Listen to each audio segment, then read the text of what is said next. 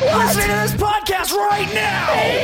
Do you want to hear a fucking podcast about anything and everything? Yeah. Like movies, music, television, and more? Oh my God. Well, you've come to the right place. Yes. Subscribe to Journey into Comics Network, and you get Podcastrophe, hosted by me, Yes. Dick. Why not throw a couple bucks to the Patreon? It's your choice.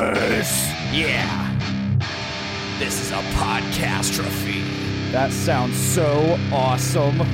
The following Following. is a Journey into Comics. Journey into Comics. It's a journey into comics. Journey into Comics. Journey into Comics. Journey into Comics Network. Network. Production. Production. To a nicer guy, it couldn't happen. I'm the man of the hour, the man with the power. Diamonds are forever. He put hard times on Dusty Rhodes and his family. And what you gonna do, Andre? History beckons the Macho Man. Yeah. The best there is, the best there was. Austin 316 says I just whipped your ass. 2 words for ya. 2 words. And yes, man. The champ is here. Do I have everybody's attention now? What's up, ladies and gentlemen? Welcome back to another episode of Journey into Wrestling. I am your host, Nate. Today joining me, as always, King co-host. Welcome back. Buckles, how's it going? What's going on, my dude? Not much, man. It's a busy time in the world of wrestling. I feel like we've watched so much wrestling that we could pretty much do a weekly show. We just don't. I looked back at my notes, and I've watched close to probably 11 hours worth of wrestling since we recorded last Monday. And that's not even like counting the fact that I missed 2 hours of SmackDown last week. Yeah, man. Well, I mean, you're not really missing SmackDown, but no, not at all. That's subjective, folks. Man, there's so much wrestling between regular AEW Dynamite, NXT, Raw, SmackDown. You've got AEW Dark, NWA Power, Impact Wrestling is now a thing again. It's not. Impact's going to be starting up live again here. Yeah. I digress. Or if you're a masochist like me, you're watching fucking Beyond and New Japan and all this other shit too. Yes. Oh man, and it's crazy actually. One of my buddies, to kind of flash back to the first part of last episode. One of my buddies came over and we were talking about wrestling and shit, and I was like, "You need to get into Orange Cassidy, bro." He's like, "I don't get that gimmick. I don't understand it." And I was like, "It's just 30%, man. He's just his whole gimmick is 30%." And he's like, "But he doesn't even put his thumb up all the way when he does the thumbs up." And I was like, "That's exactly what I'm saying." Oh my god. So I had him watch the Gentleman Jervis match, which is again one of my favorites. Definitely. And of course, the sleeper spot goes over, and he's laughing his ass off. He thinks it's hysterical. I'm like, see, this is why he's good. But then I put on the Jordan Grace Orange Cassidy match. Oh, very nice. And I don't know if you've seen that match, but it is a workhorse match between those two, and he picks up the pace. Grace is really, really damn good. I would not at all be surprised to see her on Wednesday nights here before too long, once she gets out of her Impact contract. Oh, yeah. I mean, let's just talk about contracts for a minute, man. Actually, I'm glad you brought that up. Did you hear about this this interesting Randy Orton post? Oh, was it the one where he's just he was kind of hinting at his contract being up? Well, exactly what the post is his face in front of a sign. That's right. That says Elite. That's right. Pretty open thing there. He tagged a lot of really interesting names, too. TikTok.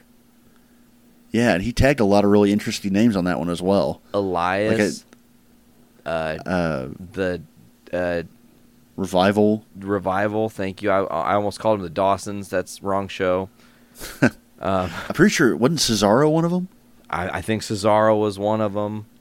There was a dude from NXT that was on there that really kind of threw me a little bit. What's his name? He's he's done a couple different he was with Tina Sabatelli for a little while. What's his name? Rick Moss. Yeah. Just this like super random one. But dude, I'd love to see Orton go to AEW. Fuck it, man. I mean, let me just say that happening would be, what's the word I'm looking for? The game changer of this modern war.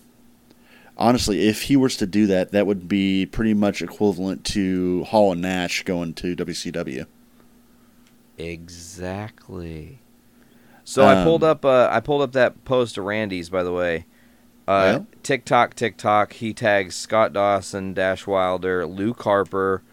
That's the other one. Riddick Moss. Then Cody, Jericho, and Elias. Well, I could see him being... He was in a stable with Cody for a while. He was with Legacy. So, I mean, I could see them still being pretty good friends. Jericho's been around long enough that I could see them getting on pretty well. But out of all those, that Riddick Moss one just throws me. That's so random. So, a couple people responded to this tag. Okay. Jericho says, "Send in a tape and some pics and I'll see what I can do." Of course Jericho would fucking say that. Yeah, that sounds about right. And Luke Harper says, "We get it. You're on a different floor than the rest of the boys." Oh, yeah, that one. I'm kind of disappointed. That first kind of one disappointed. It wasn't a kind of disappointed. Harper's wasn't a that you know what that means thing. Yeah, but according to reports, Orton's contract is up next summer. I'd heard. I think it was rumored today. I want to say on Cage Side that his contract's up next summer, but if he tries to leave, there's talk that WWE will try to like tack on time for like time that he's taken off in the past. They're not letting anybody go if they don't have to at this point. Yeah, but with somebody like Orton who has the clout he has, like, honestly, bro, he can walk away with fuck you money and it's not going to hurt him. Oh yeah. Like he would rather ride the bench knowing he's going to have the most over moment in AEW history. Definitely. Coming out, say it, Full Gear 2 or some shit. I'm just riffing here, obviously. Right. But something to that nature, okay? He comes out in a crazy moment, fucking hits his RKO on anyone, doesn't even matter. He hits the RKO on everyone. Right. You know? It would be huge. And he'll sit the pine. He doesn't care. He's like, whatever. Bench me, motherfuckers. It's only going to hurt you because I'm not on your product, and it's only going to bolster my brand when I go elsewhere. Very true. So I just had a little bit of a brainwave. Just had a little bit of a brainwave here of, okay, let's fantasy book Orton onto AEW at some point. Sure. You know who was on AEW just this past Wednesday? Last night. It was last night. That I would love in a dream match with Randy Orton. There's a lot of names. It's me. It's DD fucking P. Oh. I don't know. I never realized just how much I wanted a Diamond Cutter versus RKO match, but I fucking want one now. Battle of the Cutter. Yes. Will Ospreay shows up. You're like, what the fuck? You know, funny aside about that, I love Ospreay. I love watching him work. I've never liked the Os Cutter as a finisher. It's not that great. I don't know why. I love that he's doing the Stormbreaker now because it's a hell of a lot cooler. It suits him more. But the Os Cutter, it seems like it should be cool. I like Jay Lethal doing that. But I just never really bought that as a cool finisher. I never really figured out why either. I don't know. I think it's just because he already is so light and floaty. He's one of the smoothest wrestlers you'll see working today. Absolutely agree. He and Ricochet, which we've had that conversation, obviously. Yes. Fantasy booking Orton, though, I mean, man, he comes in, and I immediately see him and Kenny just having a feud. I can see that. I mean, it would be huge because Kenny's got this, like, I've had 6-star matches, proof in the pudding, blah, blah, blah, all day long, and all Orton has to say is, yeah, motherfucker, but I've got the titles. True. I have the titles. I'm closer to Ric Flair's title runs than you are. And it's a fact. I mean, it might not be the greatest fact considering he was a WWE boy, but the world's changing. He's still one of the biggest names in wrestling to this day. He's still a Hall of Famer. Absolutely agree.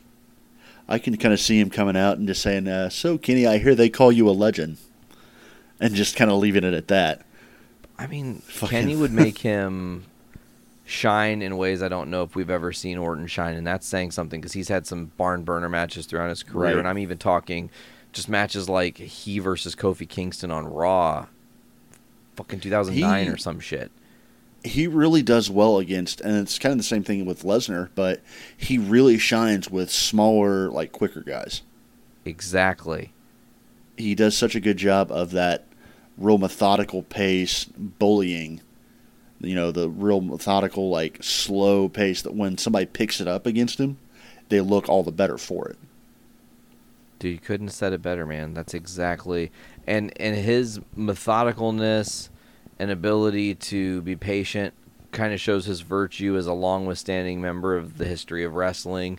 So when he's taking his time and then eventually you'd go to do something stupid like, hey guys, I'm going to do a headbutt off the top rope against Orton and hope that for some reason he doesn't pop up and hit me with the RKO. Oh, he's going to do it every time? Damn. I'd be happy to see it just for the fact that I feel like there's not much left for him to do in WWE. Like, he is just kind of, even when he's in a feud nowadays, he just kind of coasts a little bit. And I don't blame him, but when he's motivated Orton is one of the best of all time. Agreed. That's when you get the wedging killers. That's when you get the punt kicks and all that fun shit.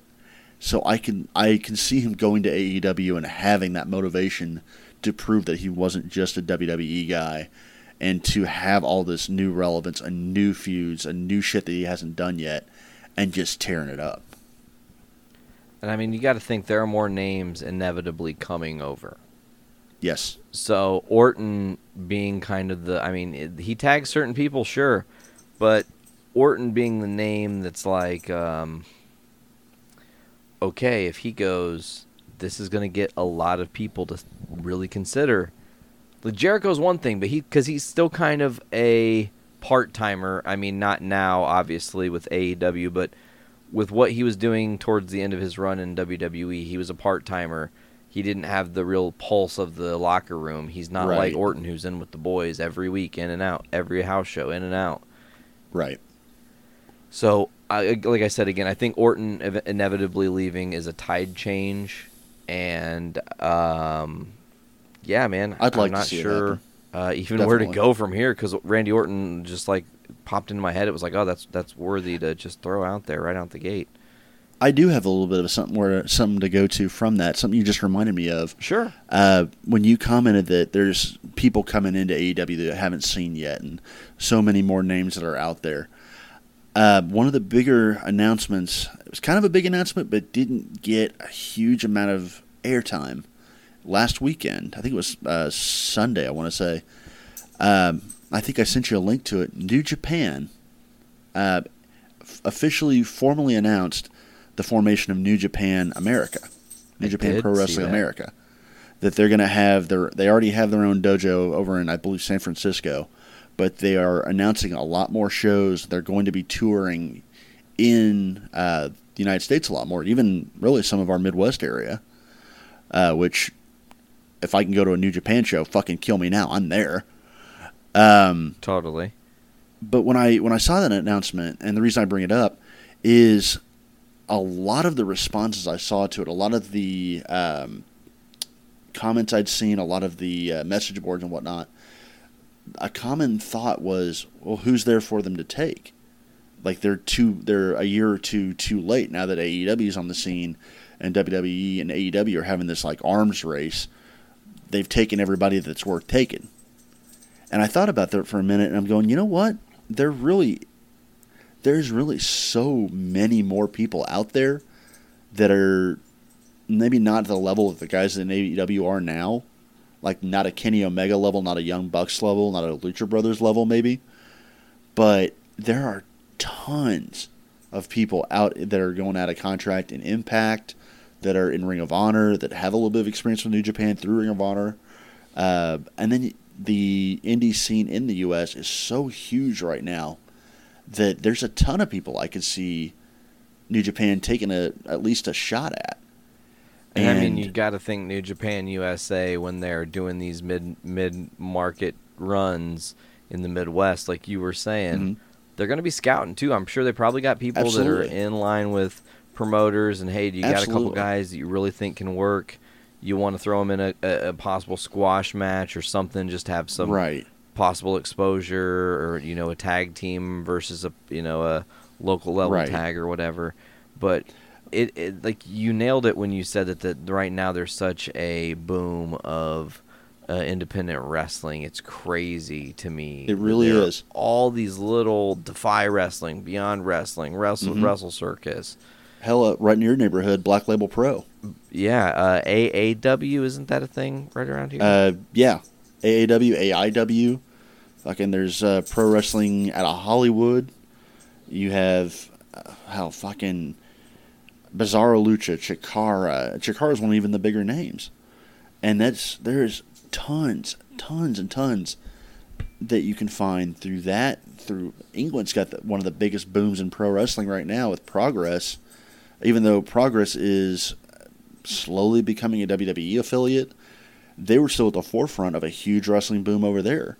Fucking WXW out of Germany, OTT out of Ireland, all have huge names coming out of them that are making their way to places like WWE and NXT UK and even into Impact for a while.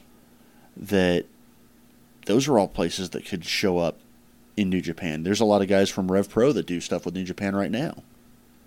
Absolutely. I have a question. Sure. You said you brought up Impact, and you just dinged my brain to think about a question that I wanted to make sure to ask.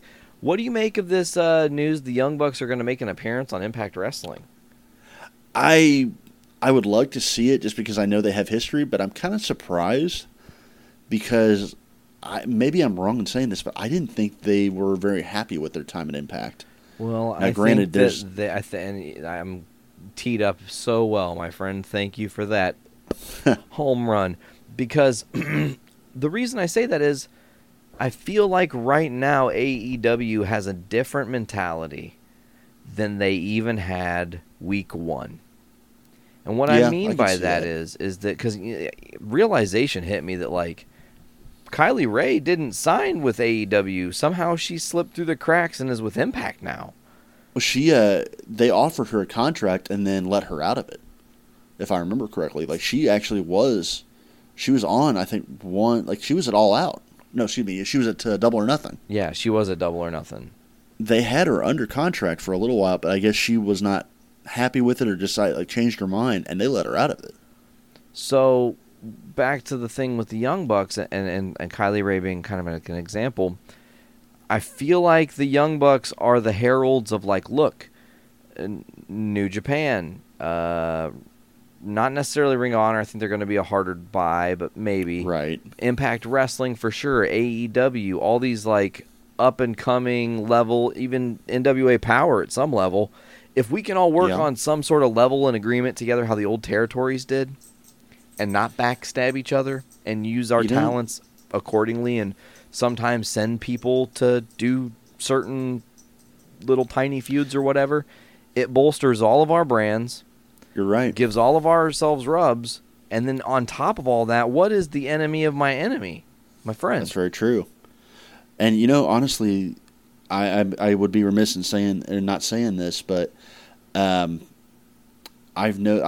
completely forgot. They've already been helping out some of these smaller feds. There's been a couple in Europe. I want to say it might be OTT. There's another one, Southwest Entertainment or something like that. I can't remember what the acronym is. By God, there's enough acronyms in wrestling to kill me. Too many. But one of I think it's Rev Pro's affiliates is having an anniversary show. I want to say this weekend, but it is also their last show. Rev Pro's kind of absorbing them, and they had NXT UK talent. I can't remember who they said it was, but there was NXT. It was El Ligero. They had El Ligero booked for that show because he had done a lot with them, and WWE pulled him out of it. And not the first time that WWE's done that. They pulled NXT UK contracted guys out of British indie shows pretty regularly lately. Well, yeah, And- they're trying to keep their investments safe. Right. But to make up for it, AEW has sent over, I want to say it's Sean Spears and MJF that are going to work that show for him. Nice. See, And they've done that. That extends the They've hand. done that a couple times now. So you may very well be onto something there. So, and I mean, really, you look at it like that, and I mean, oh man, I actually have another bit for you that's just talking about all these little indie promotions and everything. But I really do think that they all can benefit from working together against the conglomerate that is WWE. You know, Yeah, because if I you agree. send your well-known fucking Lucha Bros who've already worked Impact in the past Right. to go do a fucking 2-night feud that takes up 2 hours of their time, but gets people's eyes on that product a little more. And then because the Lucha Bros are AEW guys, and maybe they'd be at that point AEW champs, tag champs, then you get put in a position where it shines you up even more. You're shining yourself. It's self-shining. That's true. We're self-shining here. Yeah, you can't self-shine too much. You'll go blind. Oh, Sorry, I yes. couldn't resist. Be Couldn't careful how resist. much you shine, you'll go blind. Aren't they kind of already doing that right now? Just over the weekend, Kenny Omega won the AAA Mega Championship. Absolutely. Oh. Well said. Won it off of another AEW contracted guy, but there you go. Yeah, and it's just pass it around, bolster the product. Well, I mean, they ran the AAA Tag Team Championship matches at, was it All Out, and then again at Double or Nothing? Yeah. No, excuse me, it was backwards, Double or Nothing, and then they had the ladder match at All Out. Correct. Those were for AAA championships. Nick took that ridiculous spot off the ladder through the first table because his legs caught the ropes. That was that was scary. That was terrifying. Yes. Almost looked like you went head first through it. Yeah. So this is like right now we're just covering like the highlights of things that I can think of and that we can think of. But do you know about the Jim Cornette drama? I hate saying this. Which one?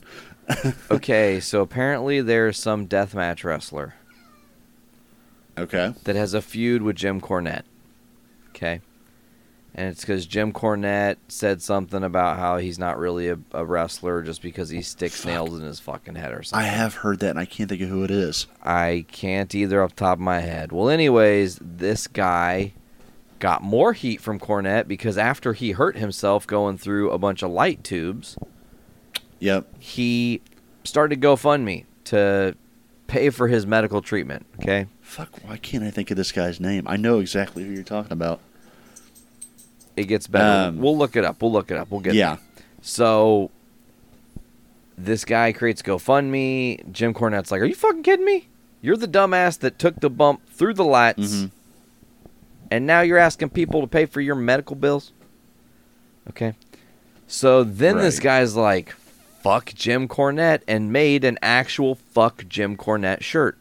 Right. With Jim Cornette's face and deathmatch styled stuff, his eyes are covered or whatever.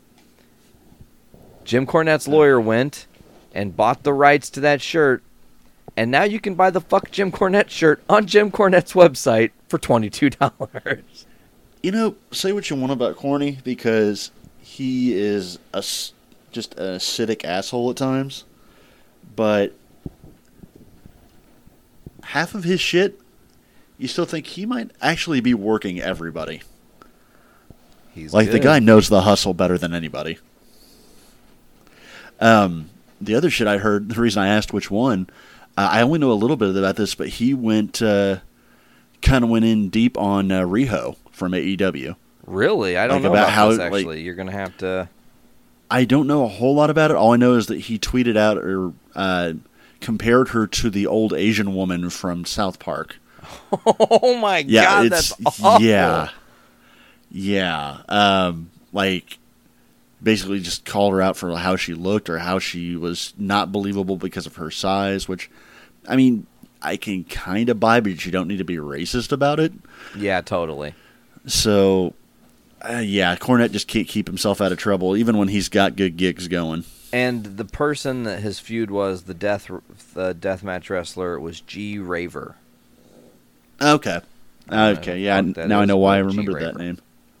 I actually I came across his name a little bit ago while doing research on my guys to look for today. Oh, look at that! All time. A little teaser there.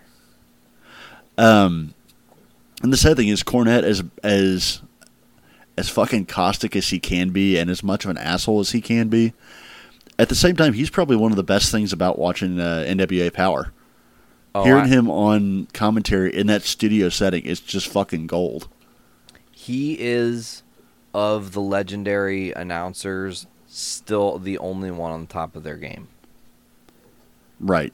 I've noticed, and you know what? I'm not pissed at you per se, but damn it, you got my brain too focused on hearing all the fuck ups that JR and Tony Schiavone make now. Right. And actually, I like Schiavone. I like Schiavone too, but I notice more and more the little errors and things they say when they flub up their line or their words, or they mix up the names of the wrestlers or their finishers. Schiavone's a lot better. I will say that. Of the two of them, Schiavone actually is professional about what he does, and still, he gets flubbed up when he gets really excited, whereas JR has the rambling grandpa syndrome. Absolutely. Just kind of goes off on a tangent. I like JR. I don't think he's a bad guy by any means. I listened to a lot of his shit when he did commentary for New Japan with Josh Barnett. And he struggled with that because it was basically overdubbed. He would watch the shows back, and he wasn't watching them live, and they would do their commentary over a video. So he was always a little bit off kilter with that, and I could kind of buy that. His podcast, he's still really on it. What's the name of Jim interviews, he's Cornette's still really podcast with it. again? It's like JR's Barbecue or something like that. I know it's something barbecue reference because it's fucking JR. Oh, yeah, JR's Barbecue. I meant, yeah. Doesn't Jim Cornette have a podcast, though? Oh, yeah. He does. I don't know the name of it, though. I can't think of it. Like, really, his podcast and his YouTube is what, before he got back into commentary, was really what was keeping him still afloat. He was kind of right up there with fucking... Oh, God, why can't I think of his name? The jackass of late-era WCW, Vince Russo. The guy who was just pretty much keeping himself relevant through his podcast. Feel you. No, man, I don't mind Cornette. I digress. But we've been talking a lot about it, so let's just dive right in. Where do you want to go as far as what...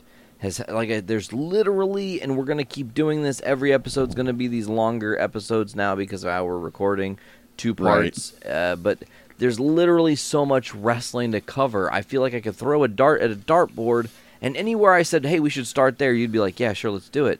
But do you have a preference of where we should start? I mean, the tango is a very delicate dance.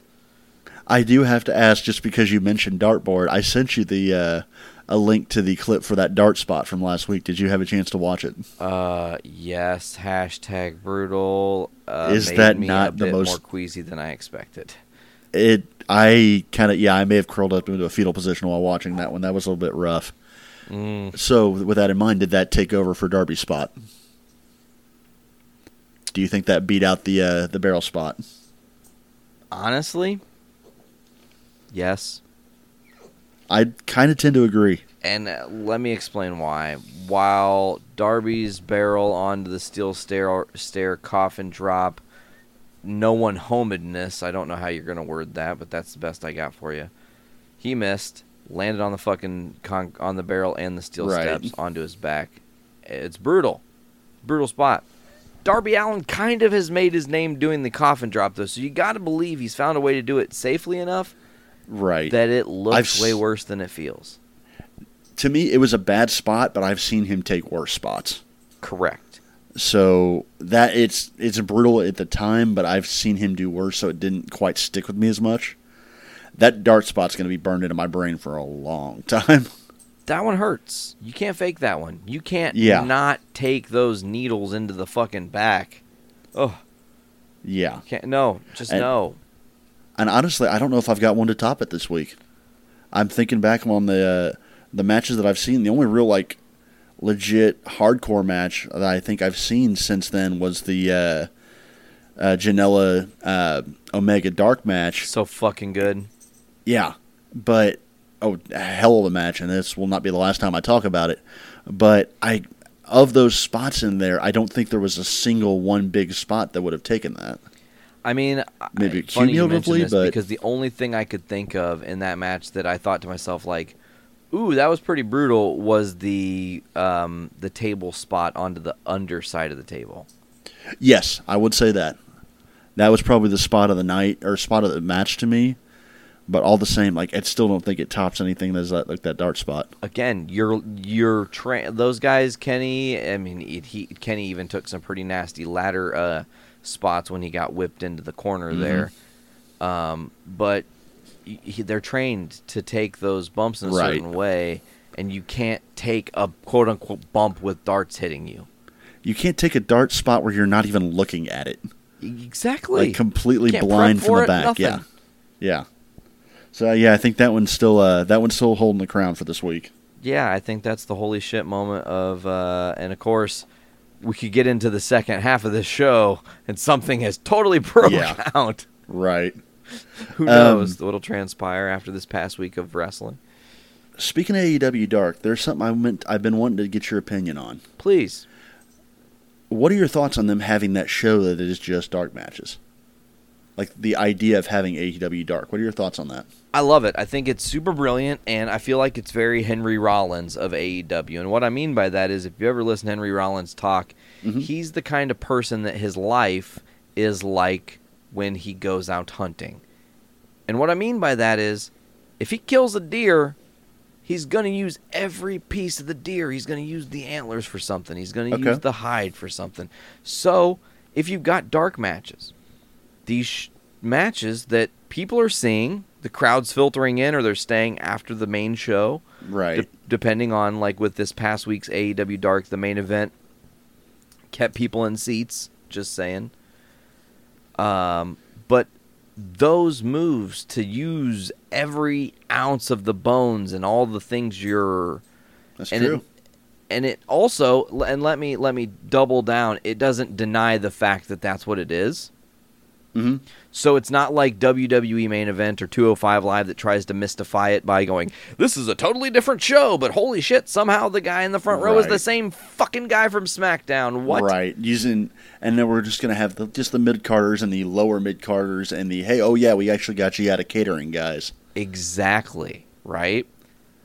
And this is not the same. AEW Dark, you've got some big names that have been on there, and they put some big stake matches on Dark with implications into... Exactly. I mean, they've made it Darby Allin is a great example of that. Mm-hmm. They've made it appointment television to watch something that WWE considers a throw-off. Exactly. When I think of dark matches in general, I think of, okay, this is what they filmed after the main event of Raw, the main event of SmackDown, to send the crowd home happy, quote unquote. And it's usually just some fucking house show match that they're running back just to get, the crowd out on a good note so the show can end on a bad note or something. It's going to be John Cena, The Undertaker, and Kurt Angle versus three heels you don't give a fuck about getting squashed in 47 seconds. Or it's the same main event from every house show that we've run in the last 3 weeks span. Like they've run a Rollins versus The Fiend cage match as a dark match the last 2 shows. Yeah, and it's getting annoying, dude. They have buried and ruined a cool feud. Well, I'm not going to go that far into it because I don't consider them burying it if they're not showing it on TV. So I'm giving them a little credit on that because literally all they're doing is just rerunning a house show gimmick. That's all they're doing. Okay. But they don't treat it like it has any meaning. They're just goof matches. Whereas AEW has taken that concept of the dark match to send people home happy, and they made it appointment television. You want to be in front of your TV or your computer on Tuesday nights to watch Dark because there's a reason to. Shit, I got reminders set now on AEW's channel and on NWA. The fact, and again, they're not using the lower card guys. They're not using the fucking, oh, here's Titus O'Neil and Heath Slater in a match because that's what we know you want to see. Yeah, that's exactly what I want to see because that means I can go to the bathroom now. No, time to go to the merch stand. God, but no, here, we're going to open AEW Dark with a segment, no less. Not even just a match, but we're going to have Cody talking to the Bucks and demanding or telling people that he's booking a match between him and Janela as an unsanctioned match and watching their reaction to it. They're running an angle. They're running an actual angle just for the Dark Show only that is furthering an angle on the TV show. And not only that, they're going to run that with one of the biggest name you've got and really one of the other bigger names in Janela in a fucking pay-per-view quality match that they didn't even put on network TV. And seriously? then they essentially did put it on TV. They just took away the unsanctionedness of exactly. it. And it still was a fucking barn burner. Oh, yeah. It's like, I watched that match, that episode of Dark, and going, this is unbelievable. Why is no one else doing this? WWE is leaving social media presence on the table by ignoring this shit for the main event shows that no one watches. It's just, it's such a, I know the trend is to, just worship at the altar of AEW because they're not WWE right now, but they're legitimately doing things differently and taking a more thought-based approach to what they're doing and what they're presenting, and it's hitting on all cylinders. I need to mention something that happened. I agree with you, by the way, that it does hit on all cylinders. And to your point of, it is interesting because I feel like there is an interesting divide right now. Like I said, I had my buddy over and tried to hype him on the Orange Cassidy. And we were talking a little bit about AEW, man, and he was honestly not sold on it. He's like, it just reminds me of like WCW a bit and stuff. And I was like, you should be watching and actually like pay attention to the quality of the match and their ability to I mean, he said that he's like, let's see if they can write in 6 months, if they can keep all this going and cohesive in 6 months or whatever. And I really think they have a good shot at that, considering they do. Like, that's a valid criticism. Like saying, hey, well, let's see where you're at in 6 months. That's valid.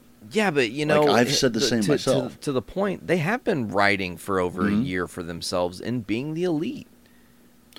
Right. And again, all these people are handpicked talent because what? Their ability to work without people having to tell them every fucking detail. It's called trust. And not only that, but they're all like-minded individuals that want to have creativity, that want freedom to actually express what they want to do, and are all actually committed to not just putting on their brand or, soldiering on for the dream of being in WWE and going on to a WrestleMania, but actually being the best. And that's something that hasn't been done in quite a while. Honestly, to hear him say that it reminds him of WCW, guess what? It fucking well should. Exactly, but Shivani in the good ways. It should remind you of the glory days of WCW when they were beating the living shit out of WWE on a weekly basis. Which is still happening. Yeah. Well, I mean, it's not WCW. It's obviously AEW, but... Actually, we're segueing all over the place here. I got to segue into something else, speaking of... the 83-week run of domination from WCW and all things WCW. 83 Weeks is the podcast of one Eric Bischoff, who was in the WWE news this past week. Fired. Right.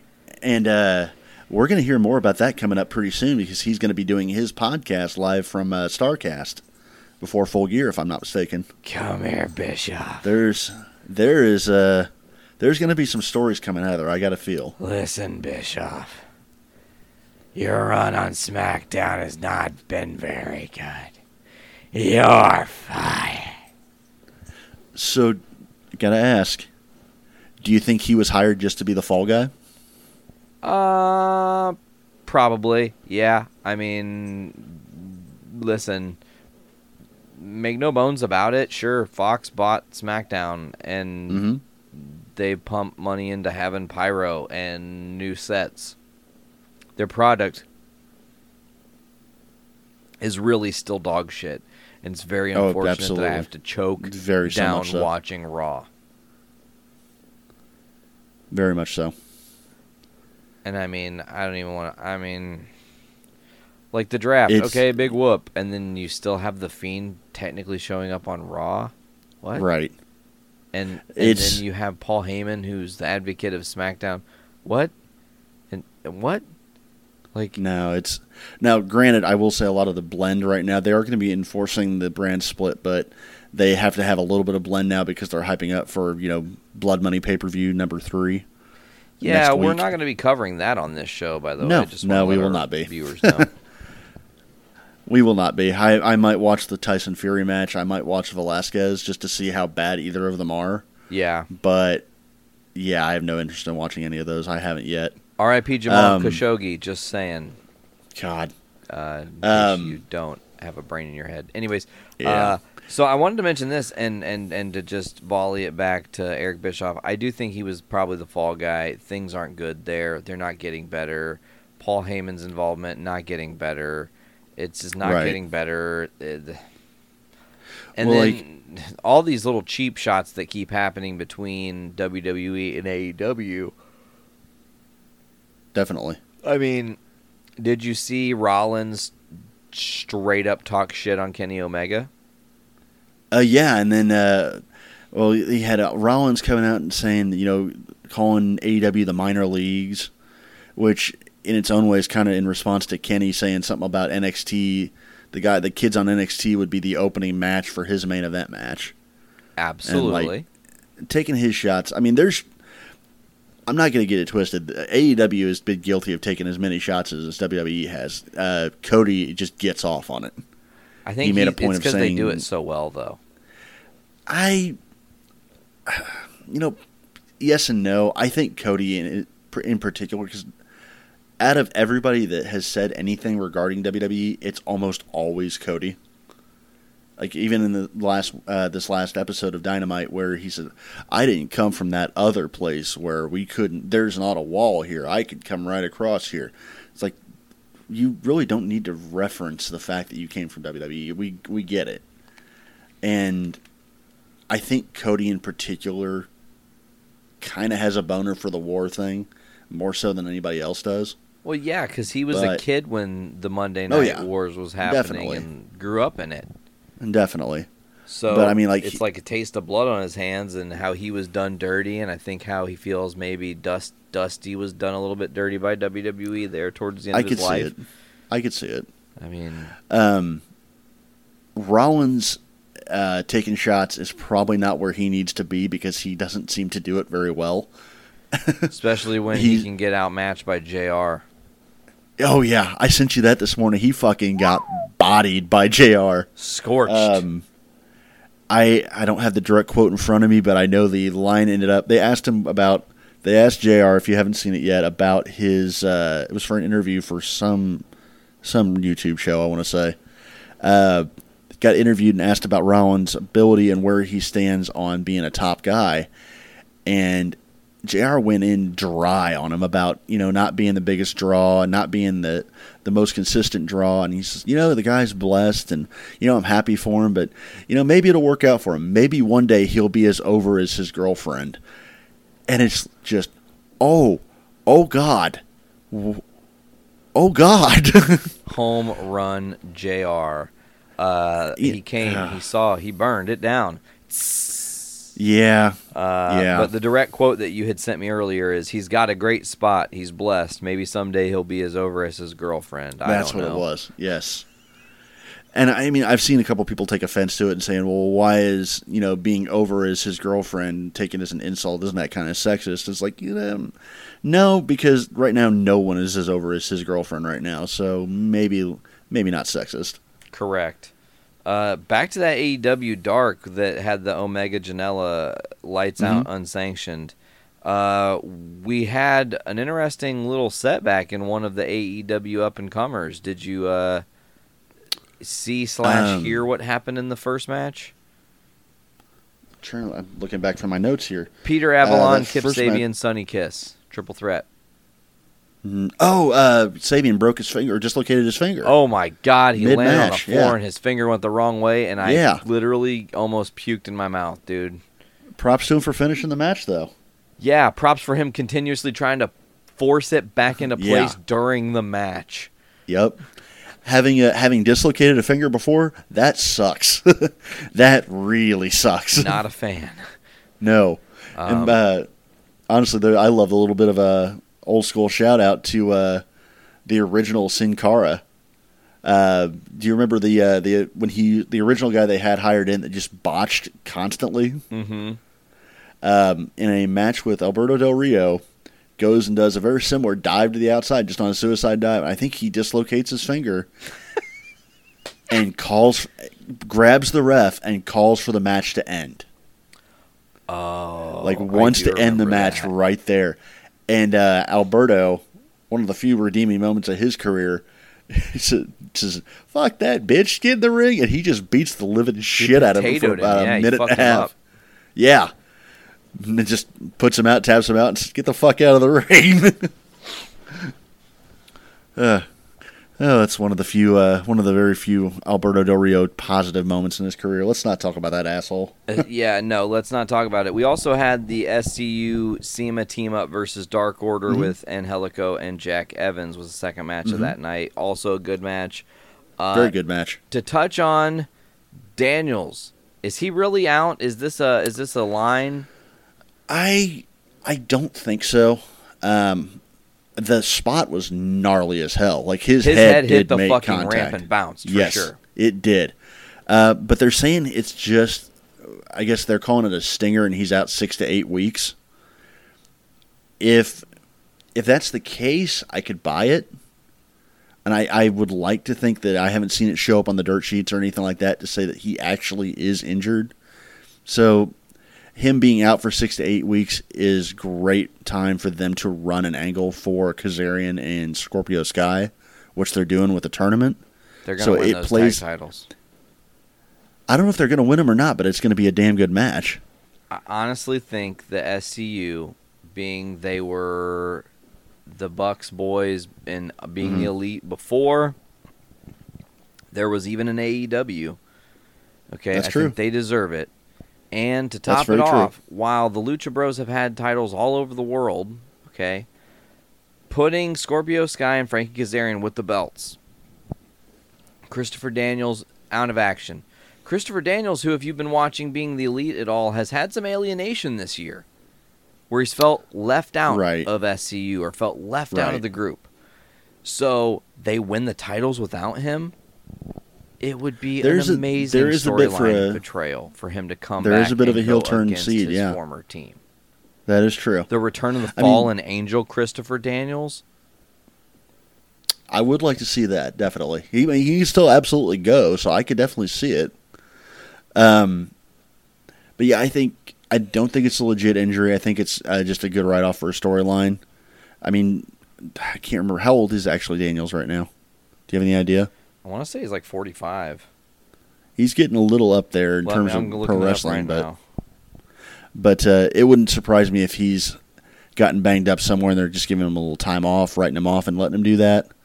But I don't think the injury itself came from that spot. He's only 3 years off. He's 49. Very nice.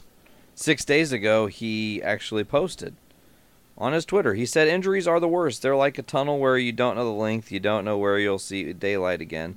Right. But I didn't come this far just to fade away, especially since I have unfinished business to attend to. Thanks for the well wishes, everyone. See you soon."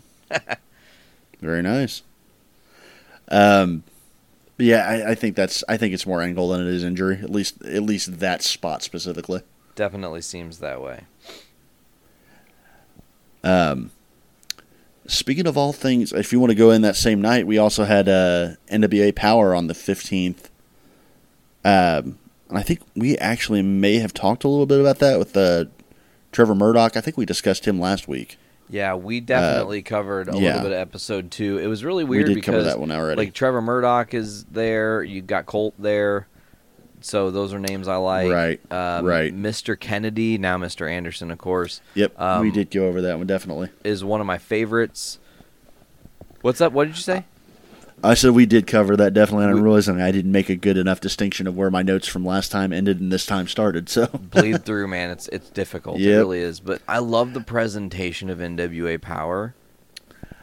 Right. The whole clickbait episode 2. Episode 3 is the Genesis is Tim Storm, or the Twilight of Tim Storm. Twilight They of focused Tim on Storm, him a little more. And you know who I'm a really huge, becoming more and more increasingly a fan of, and I did not like him prior to seeing him in Power. I've every time I've ever watched anything about him, I was like, I don't really get this guy, but I'm starting to. If I were to guess, what's up? I would say if I were to guess, I would say Aaron Stevens or Eli Drake. It's Eli Drake, brother. Mm-hmm. I've always been down with the Mizdow or the Sandow, depending on how you slice it. Okay.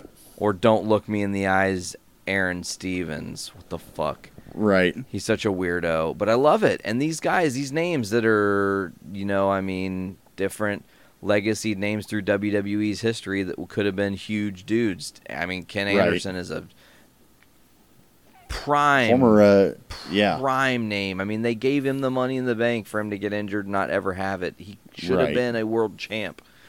I really love Power. You weren't too big. Back to what you were saying earlier. I love how Jim Cornette commentates and his role on the show.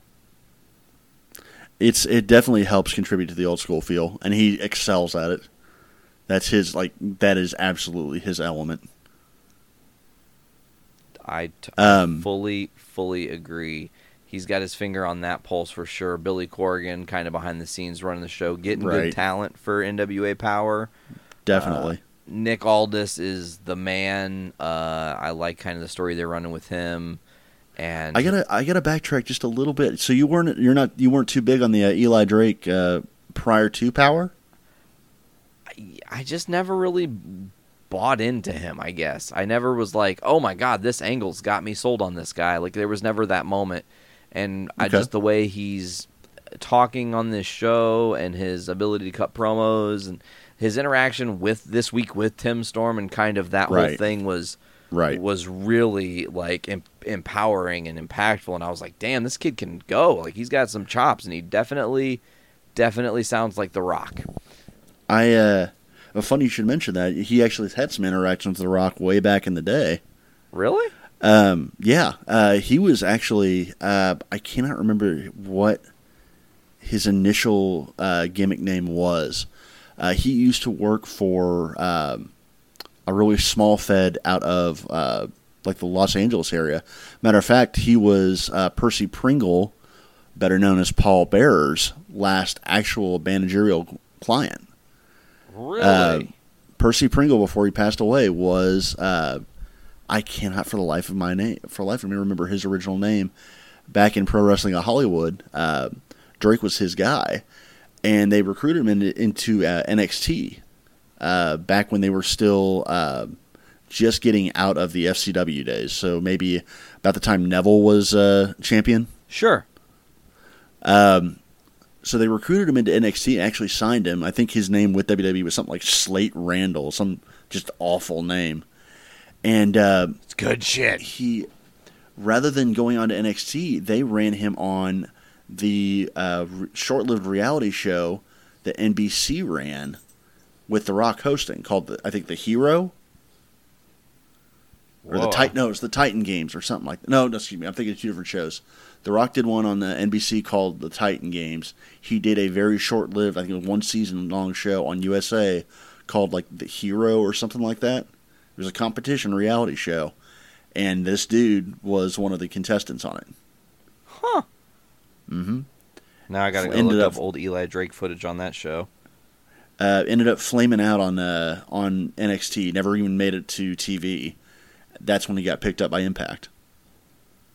And see, I think I first heard of him in Impact, mm-hmm. and did he feud with Magnus at one point, which is Nick Aldis? I believe so. I think they kind of passed it, like, as Magnus was leaving. Yeah. I know Drake got his start with Impact, and I can't remember the name. I think it was like The Rising was the name of their stable. It was him and Drew McIntyre, who was going by his actual name of Drew Galloway at the time. And, he goes by Tangaloa now in New Japan, was Micah in Impact. was Camacho in WWE. So they had a really small stable, very briefly, right at the end of the Dixie Carter era of Impact, and right into the very beginning, I want to say, of the Billy Corgan era of Impact.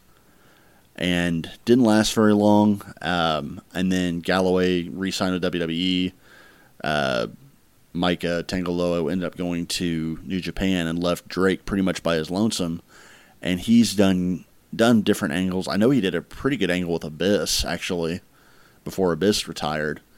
Even had his own talk show there.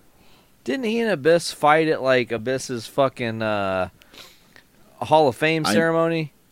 I feel like it. Was that I know he they and had a Drake? Monsters Ball match at least one point. So the thing about Drake is I was never quite sold on him myself. I liked him, but it was never really. I kind of waited for him to get over the hump.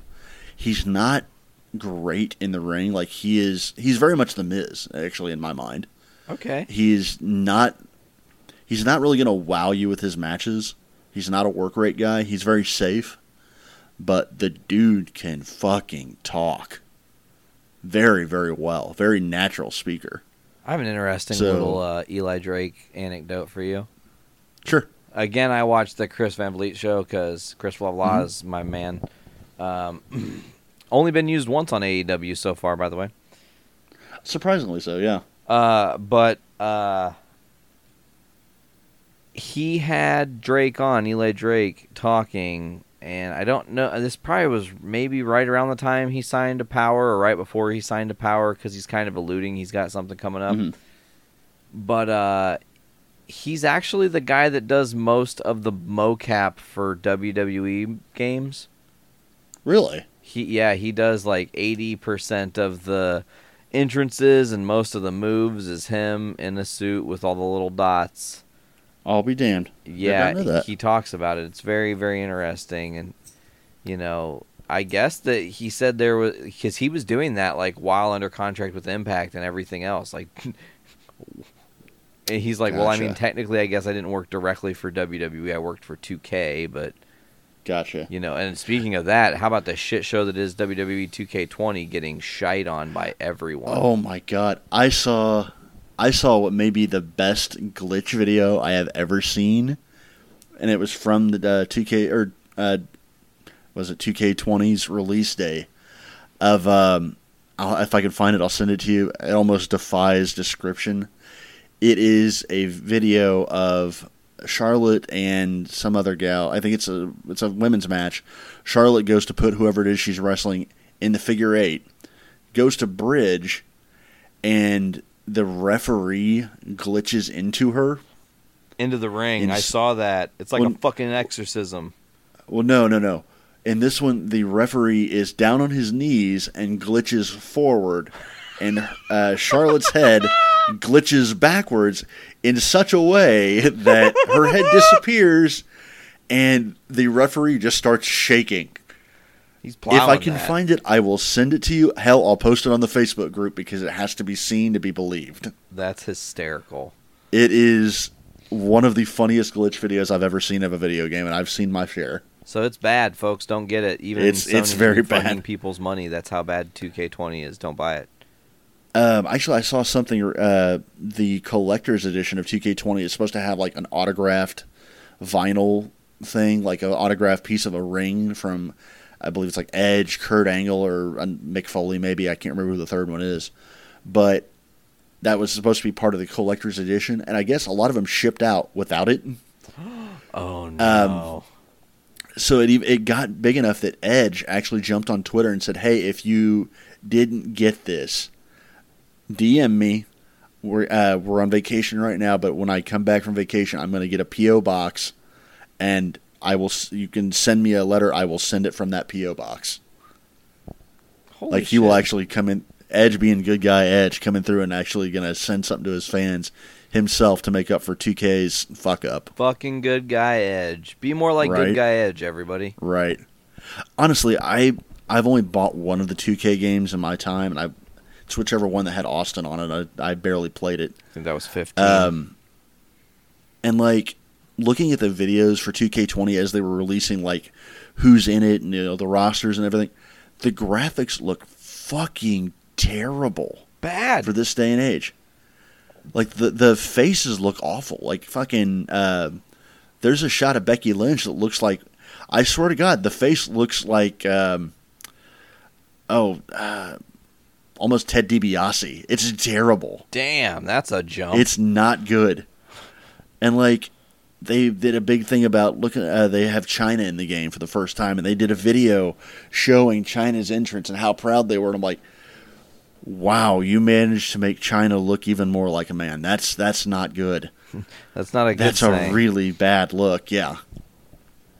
So, like, it seems like the games are just a cash grab at this point. There's so many other good wrestling games out there. And from what I've read, like, 2K doesn't even want to...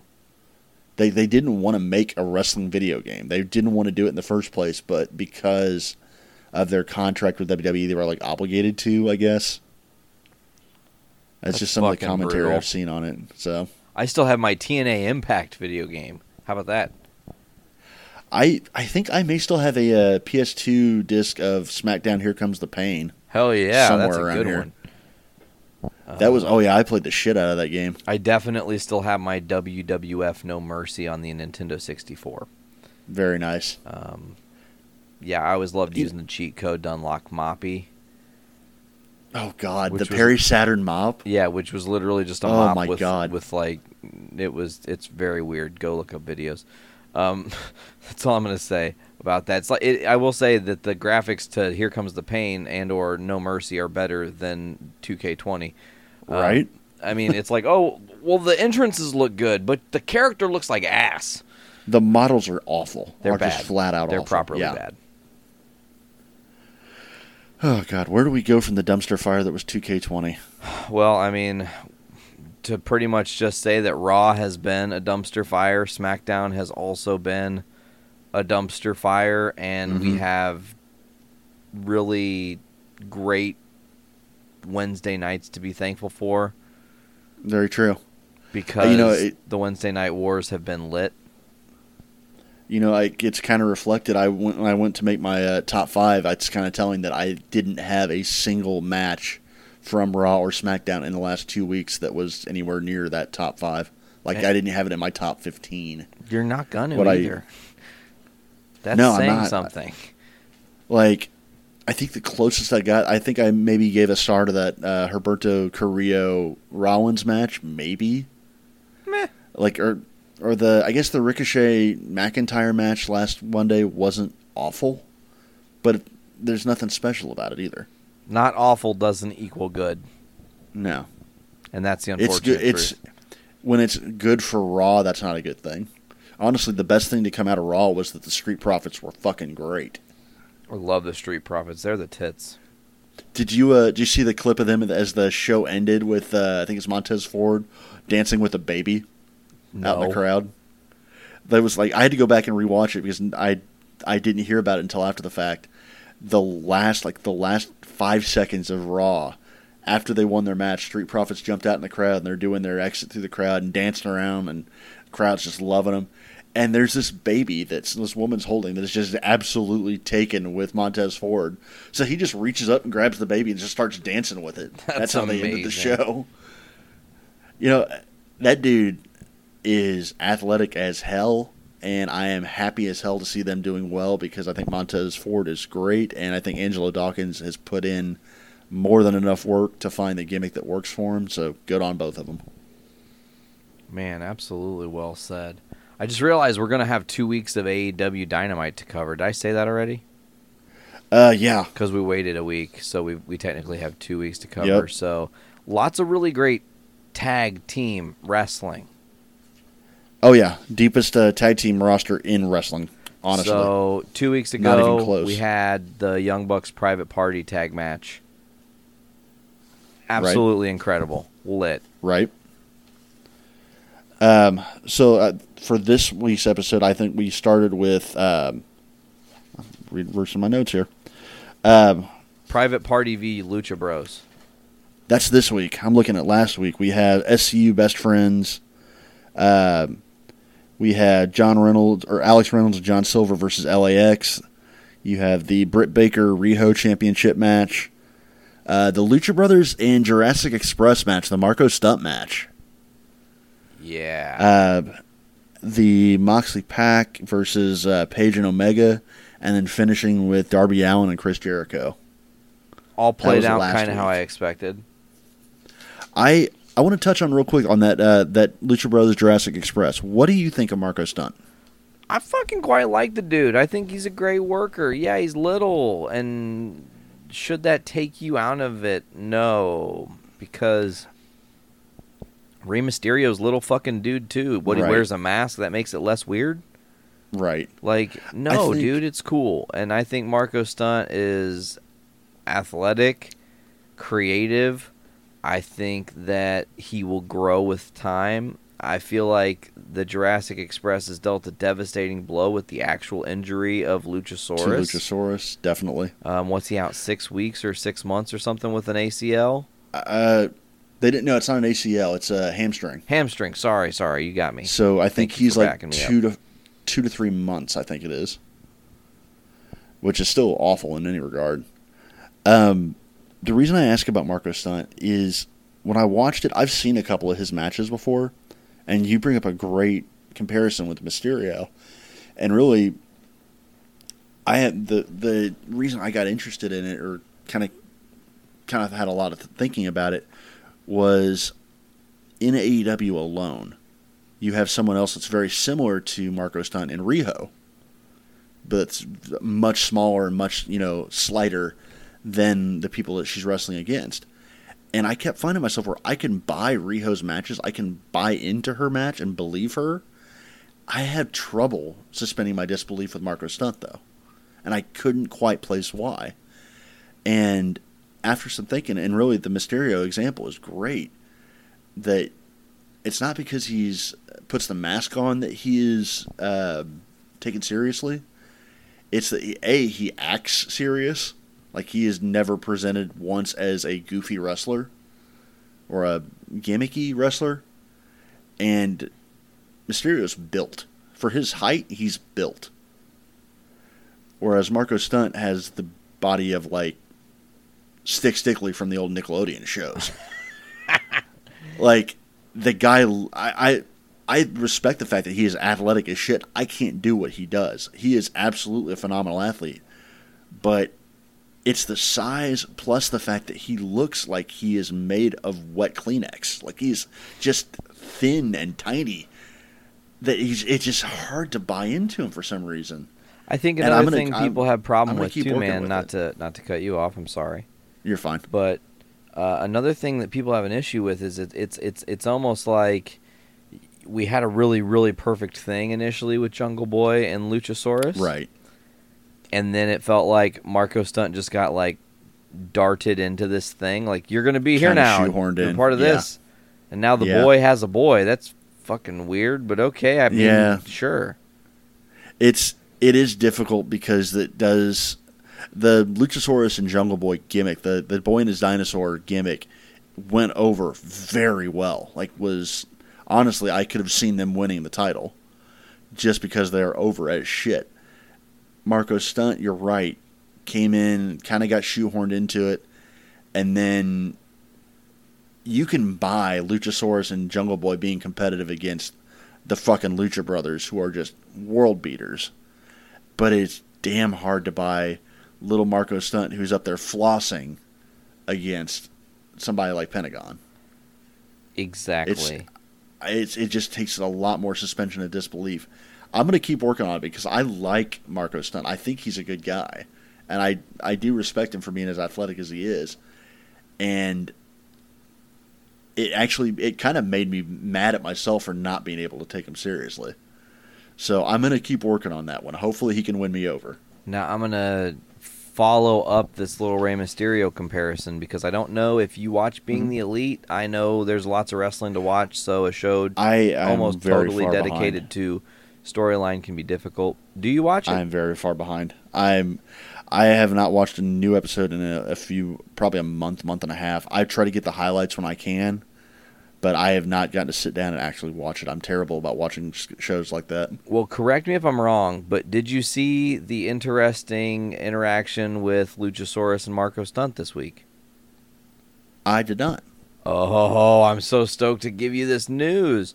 So All on right. Being the Elite, there was a spot, obviously, after the Jurassic Express Jr. lost to the Lucha Bros. And Jurassic Express Jr. is walking up to a Luchasaurus who is, mask on but laying on a trainer's table with his leg bent, trying to get the prognosis or whatever. And asking if they lost and blah, blah, we lost or whatever. And then he says something really motivational, but it doesn't mean that you lost forever, and it doesn't mean you can't stop trying to be better than you were yesterday or whatever. And then Awesome. Jungle Okay. Boy walks away, right? Okay. And Luchasaurus says, Marco, 1 second. I think it's time. And he handed him a mini mask. Oh, okay. A mini dino mask. Okay. So I think Marco might actually be getting a mask, as funnily as that is. Honestly, that might actually help me. I could, at storyline progression, and it's not bad. I can dig that. Okay. Yeah, man. I was I'll have to go jamming look on it it. up. Like I said, I nerd down hard with wrestling, so it's like the girls honestly are really fucking annoyed with how much wrestling is on in our house all the time. Because there's always, like, any chance I get, I'm like, wrestling. Get done with this podcast. Guess what I'm going to do? Watch the fucking wrestling. Guess what I'm going to do tomorrow? Watch the fucking wrestling. Wrestling. More wrestling? Give me wrestling. Love wrestling. That's the beauty. My dog doesn't complain too much because I can play with her while I'm watching wrestling. So. Get me a dog. That's a smart idea. I don't know if I've shown you this. I have a picture. I will send it to you if I haven't shown you already. I taught my dog how to fucking too sweet. Get at me there. Oh, shit. That's awesome. Yep. That's the bomb. So let's keep talking a little bit about, okay, so with the Darby Allin Jericho match, hell of a match. Mm-hmm. Darby almost wins with both of his hands behind his back. I never expected him to win. I honestly didn't, because I didn't think I thought they have more story going in with Cody. But I like that they did the match. I like that they gave Darby a bit of rub. I've seen some of Darby's older matches where I've known he can do shit like this. I've seen a match where Darby wrestled inside of a fucking body bag. The dude is... Oh, yeah. One of the nastiest bumps I've ever seen somebody take was Darby in a body bag getting thrown off of a stage. Like, completely unable to protect himself. Oh, fuck, that's brutal. I've seen him do basically a very similar style match with the tape. I've seen him do it handcuffed. I cannot remember who against. I want to say it might have been David Starr. Just because apparently... Yes. Not the last you'll hear of him today. Nice. I love just seeding those little tidbits in. There you go. But Darby go ahead. is great at that kind of shit. Actually, I think I put up something on the Facebook about the Facebook page. Is Darby better without his hands than he is with? Possibly. I like that because it made him... They're starting to create a reality around Jericho that he's kind of a paper champ. Yeah. He can't... If he beat Darby Allin, thanks Jake Hager. Right? Was that did Jake Hager interfere in that one too? Or Yep. It was a pretty much Hager jumped up on the apron and just ran a straight right into Darby's forehead when he was getting ready to do I think it was a coffin drop. Yeah. So, then Jericho gets the win, but he almost lost to this kid who, like, episode 1 wasn't even on AEW. He was on AEW Dark, and then by episode 2, he's up against Jimmy Havoc, and then facing the champ, And literally wrestling with both hands behind his back and still almost loses. Yeah. So I love where they're going. I love how they made Darby look. I dug the champ written all over him in his paint. I thought that was a neat touch. It was really cool to see how they did that. Go ahead. Brutal spot of the power bomb onto the skateboard. Yes. Oh. And you gotta give the one spot in that match with him being handcuffed, the tope gets a lot of the press. You know, him diving through the ropes with the handcuffs. That's a big deal. But for him to do a quebrada, the lion salt, no-handed, that's damn impressive. Considering he had nothing to balance himself on the middle rope with. Right. I mean, just getting up on the top turnbuckle without his hands is impressive. Yeah, absolutely. So, Darby Allin is the one guy that, you know, I wanted to put him as somebody to watch. I don't even know if that's necessary now. Everybody knows who he is now. He's become a household name very quickly with the rise of AEW here. That's definitely right. We had the... I'm going to fuck this up now. Mox Pac versus Omega Hangman match. Right. That was a mouthful. Yeah. Pretty typical Mox behavior, right? Gotta think so. And they're kind of establishing the fact that he does not give two shits and will do whatever he feels like doing at any given moment in time. I do dig them getting the bat and the broom out again. And, something that occurred to me while I was watching that, Pac goes, when he takes the bat out of Mox's hands and tosses it away or whatever, he fucking tore his hand up on it. Yeah, I saw it as soon as it happened. I just was like, oh, fuck, he just ripped his finger wide open. Yeah. So, if you ever were watching something with somebody and they say, oh, that barbed wire is gimmicked, no, all he did was touch it and he fucking cut himself. That ain't gimmicked. Gashed the shit out of his finger. And then he used that to paint his face for a little thing for being the Elite. No, it wasn't for being the Elite. I think it was for Dark. Well, they ran it as a little promo before the match before the main event match this past week. Exactly. This week's show. Yeah. Painted his face with the blood from his finger. How smart. Yep. And I mean, really, I buy it. That I like the angle. You and I talked about it a little bit of them kind of mixing the different feuds into one tag match. I love that booking. I like that Pac is concerned about his win-loss record and the fact that he's, to that point, was undefeated. I like that he is using that as an angle. I like that Mox costing him the match actually meant something. He wasn't losing just to lose. Right. I like that it spins out into its own little mini feud, and it works beautifully. The match that they had as a follow-up this week was fucking great. Not sure about the finish, but the match was fucking great. What finish? Exactly. Can I? Okay, I'm going to say this. Let me say this. I need to get up upon my soapbox. Sure. Since Fight for the Fallen, we've had 2 draw matches in a 20-minute time limit match with moderate to bigger stakes and bigger names in the matches. Okay, Darby makes sense. Cody didn't have to take an L. Darby doesn't take an L. They both look strong. Okay, I buy that. Mox and Pac not finishing and going to a draw this week was like toasting your bread and then forgetting to put any jelly on it and just eating it dry as shit. Well, what's the old adage that a tie's like kissing your sister? Pretty much. Yeah. On one hand, I'm not going to say I enjoyed it, but you know what? I kind of dug a little bit of the fact, I like that they will continually remind you here and there. If you watch enough WWE matches and they started putting a time limit on it, you're going to go, fuck, they're never going to go to a draw. No one wants to see that. But they actually didn't. It creates a little bit of doubt in your mind for a future match.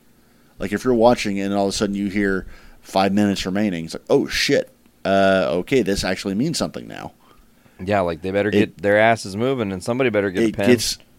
It does build a little bit of drama. Like, I don't like that it kind of blue balls the end of the show, but at the same time, the build up to that draw was pretty good drama. The kick out, he hit the fucking paradigm shift right before the bell.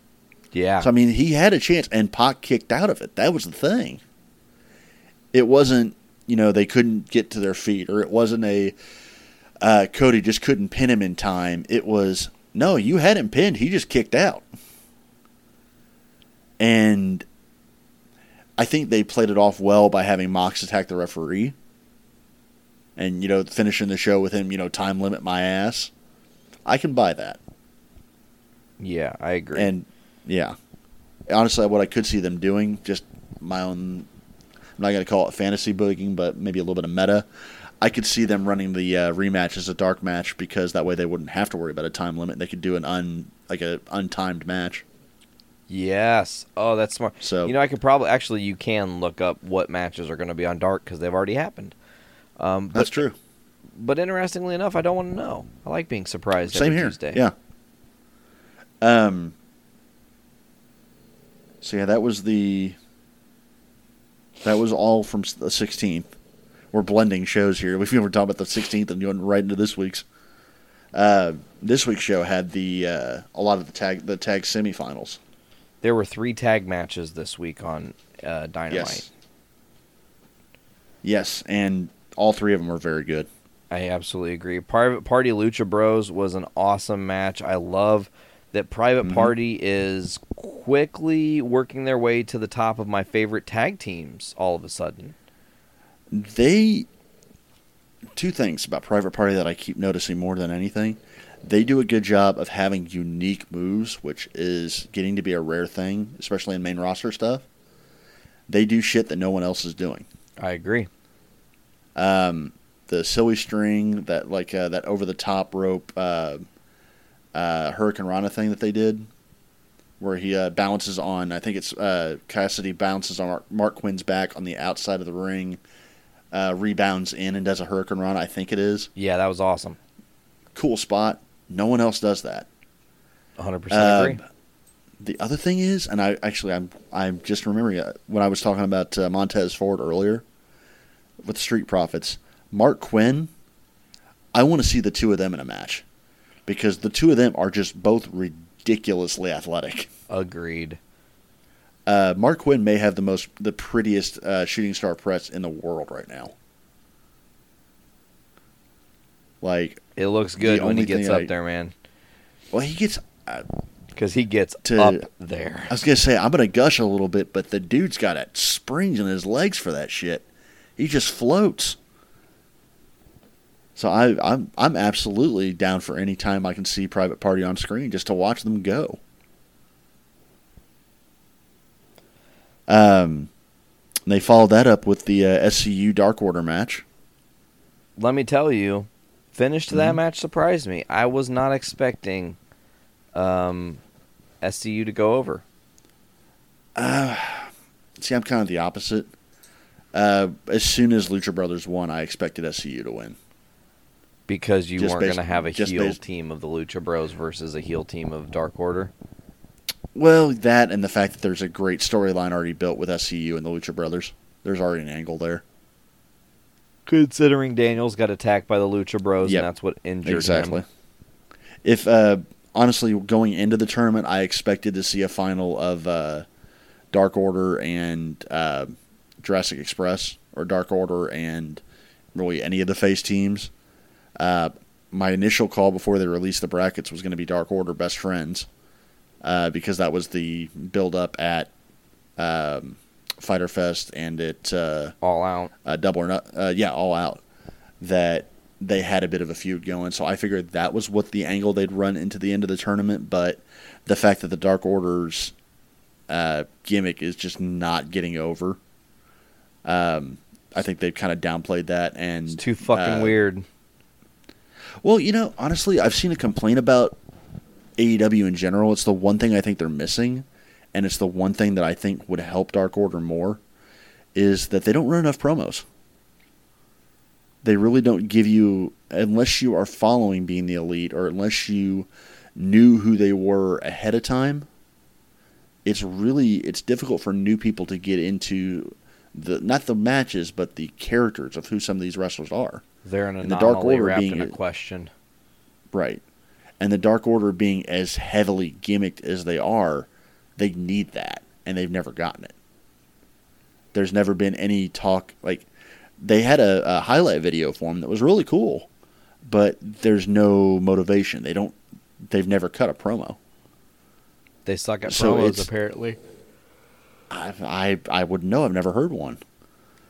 So, like, I think that the reason their gimmick's not getting over is because that's one that requires some help along the way. They need a Firefly Funhouse to go along with the Fiend, and they don't have that yet.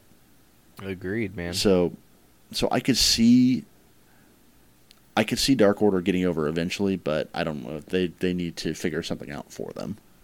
We also had a rematch of the we already kind of talked about this a little bit, but Joey versus Kenny in a non-unsanctioned match, so it was a sanctioned match. Still good. They ditched all the hardcore elements of it and still had a hell of a match. Absolutely great match. I would say it's one of the better Kenny matches since he's been Back in out of New Japan. Yeah, but also kind of not in the limelight as much. I could see that. Yeah. I honestly wasn't the hugest fan of his matches with like Pac or with the Double or Nothing match with Jericho. It seemed like he was almost half speed a little bit. Correct. But he was able to very much gel with Janela better than I would have expected them to. The two of them have very chemistry that I did not see coming. But awesome chemistry, no less. Except for that Definitely. crazy spot where Omega tried to do the springboard out of the ring and smashed his calf onto the. That was in the unsanctioned one, yeah. The tope over the ropes, the Terminator tope, and completely jacked his calf up on the top of the barrier. Yeah, it's funny too because if you watch him, you can hear him under his breath say, "Shit, God damn it," because he's realizing he really hurt himself. Like, oh God, calf stinger, full blown in the middle of my match. Now I've got to run and jump. Great. Right. The thing, honestly, excuse me, one of my favorite things about Omega, and I remember actually watching a recast of one of the Okada matches on Access about a year or so ago, and called my stepdad up. My stepdad, who doesn't watch wrestling like at all, used to watch it with me as a kid, but I said, I want you to turn on Access real quick so you can see what the best wrestling in wrestling is right now. And it was I think it was the first Kenny Okada match. And I said, he's like, wow. He sent me a text back. He said, wow, that guy's really good. I said, just wait till he starts throwing knees. Because that is the turning point in any Omega match, is when he starts getting into doing the V-triggers and stops being as animated with his you can't escape and the fucking Terminator shit. When he drops the histrionics and just starts throwing knees, the dude is fucking scary. Oh, yeah. And again, my stepdad not having watched hardly any wrestling in years and never having any experience with New Japan, calls me, drops the text and calls me because, holy shit, those knees are he's just kneeing him in the face. I'm like, yup. Exactly what I was saying. It's brutal. I love it. I'm gonna have to take a drink break sponsored by I don't know, you do Pour 360 on the JIC. It would be I may have to do podcast-free, sir. I'm sorry, it is. He's doing a drink break, folks, brought to you by Podcast for People. While he's drink breaking, I'm going to hype for a second, talk about how the best friends in the Young Bucks put on a barn burner match together at AEW Dynamite this past week. Love Freshly Squeezed Orange Cassidy being out there, as always. But, man, the Bucks are amazing. Yes, they are. Well deserving of their kind of ranking in the tag teams of the world. I think Nick is the lighter hair of the two and just does crazy shit. They're fluid as hell, and that's always fun to watch. Absolutely. Now they took and they accepted the challenge from Santana and Ortiz for Full Gear. So now we got Young Bucks versus those two. Do you think that before we get to Full Gear, that will turn into a number one contendership spot for the tag titles? I don't think they're going to have time to. Because Full Gear is next week, actually. No, it's the 2 following weeks. week. So 2 weeks. they've got 2 weeks to do it. They're crowning the tag champs next week. So they'd have to do it on the go-home show to Full Gear. I don't know that they do that right away. Well, all you got to do is make it the stipulation. Young Bucks versus LAX, I mean, Loud and Proud. What did you call them? I think it's like Proud and Powerful or something. Proud and Powerful. Yeah. But winner gets number one contendership spot for an upcoming title shot. That's all you do. I could see it. It depends on how long they want to run the angle between SCU and the Lucha Brothers, to me. Because, and I'm only saying this because my thought of booking is still the WWE mold of you have one match with a feud, and then you have the follow-up match, and then the follow-up match, and the follow-up match ad infinitum with WWE. And I'm kind of thinking along those lines that whoever wins the tag match or the tag titles between Lucha Brothers and SCU, you still have a little bit of a feud through the Daniels thing. Yeah. Especially if they put the Lucha Brothers over. If they give the Lucha Brothers the title, I think they stay with that feud for a little bit longer.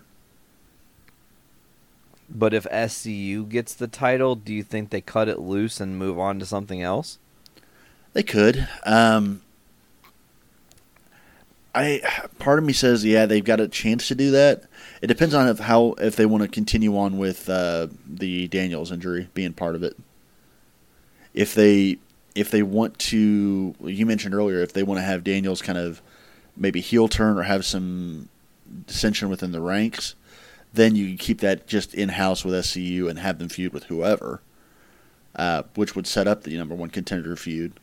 But if they want to run it as Daniels wanting revenge on Lucha Brothers, then they could continue the Lucha Brother feud for a little bit longer.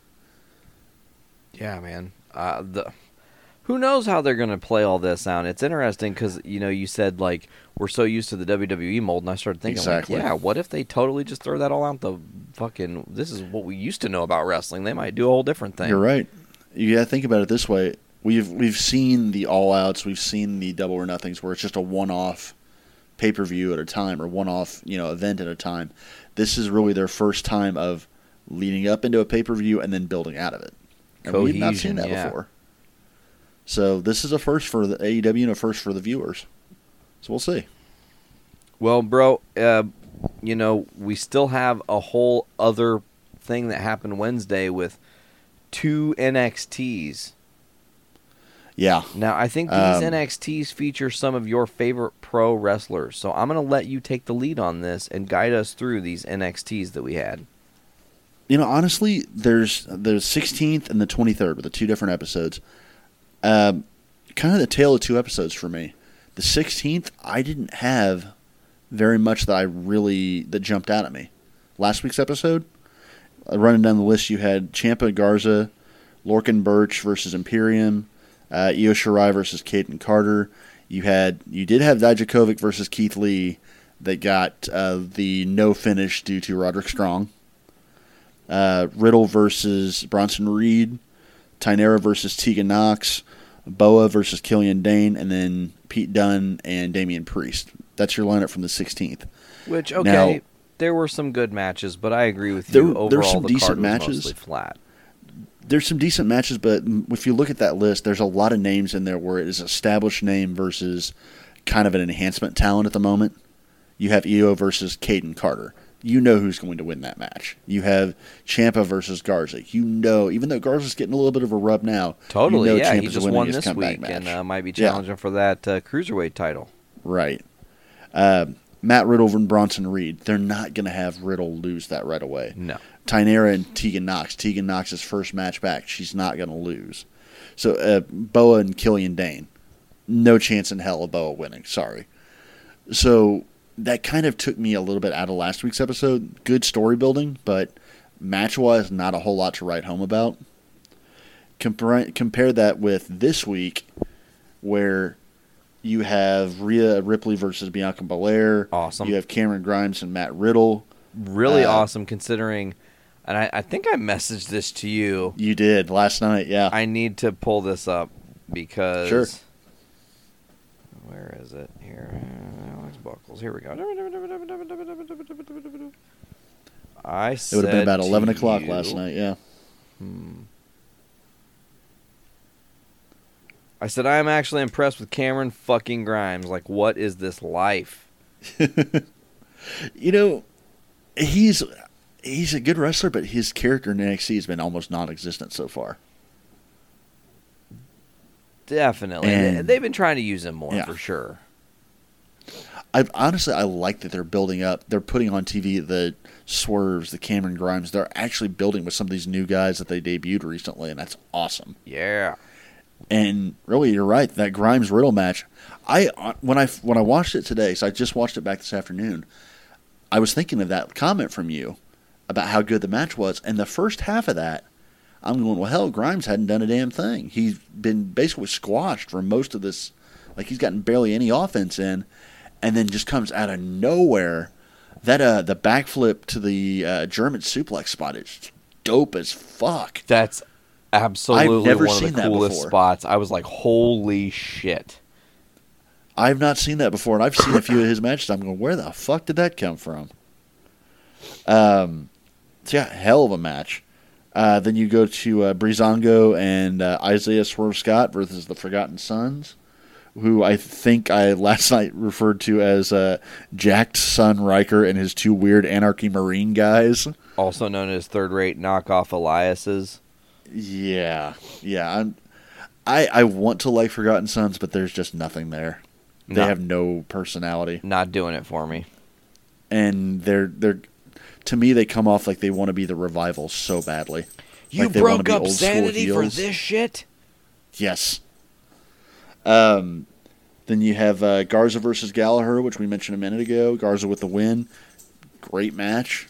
I mean, great little, like, for what it was match. I love the idea of him going up against Leo Rush, who was very good on commentary as well. Yeah, Leo's got some skills. You have, honestly, probably one of the worst matches I've seen this week was Tegan Knox and Dakota Kai versus Marina Shafir and Jessamine Duke. Who, you know, I get why they have them. There's name recognition to an extent, and they want to keep Ronda Rousey happy, but God, those two are just awful. Bad. Like, they don't emote well. They don't do the character bits well. They don't wrestle all that well. I think it's Marina Shafir, Roddy Strong's wife, who is in the midst of them calling. She says she dubs herself the CEO of the judo throw, botching a judo throw. Jesus. It's like, okay, that's just, oh God. Thankfully, they then follow it up with Keith Lee, Dominic Dijakovic, and Roderick Strong putting on a fucking great match. Honestly, might be, in my opinion, why NXT wins this week. You know, it's a very close one. I honestly don't know which of the two I would pick as far as who had the better show. I think that the Lee Dijakovic Strong match is head and shoulders above any single match on Dynamite this week, but Dynamite had a lot of fucking good matches this week too. So many good matches, and they're building their future. They right Right. now, these tag team matches have clout. They have reason. Right. So like, I don't AEW is building for this. So while you have all these, you had like amazing Keith Lee, Dominic Dijakovic, Roderick Strong match. All that tag team action was undeniable this week, man. Right. I do want to stop and talk a little bit about the triple threat there on NXT, just because you and I will sit here and gush over AEW the entire time, and NXT needs a little bit of love here, especially because that match again was fucking great. I've said it before on the show, but Lee and Dijakovic have chemistry out the ass, and throwing Roddy into the middle of that made a huge difference too. Like, the end of the match was great. You and I talked about it off the air. The fucking Tower of Doom spot that could have ended with legitimate doom. The death of Roderick Strong after an accident. Yes.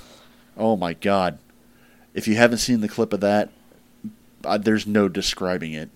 You have a power bomb, you have a super power bomb and a superplex that almost gets botched, and Roddy, by the grace of CrossFit and whatever ab god he prays to, his core muscles kept him from dying on the turnbuckle. Word. But just a great match, and the crowd. Honestly, the cool thing to me was how much. How to put this? When the crowd is into a match, how much of a difference it makes. And the crowd was absolutely white hot for the entirety of that match. Totally agree.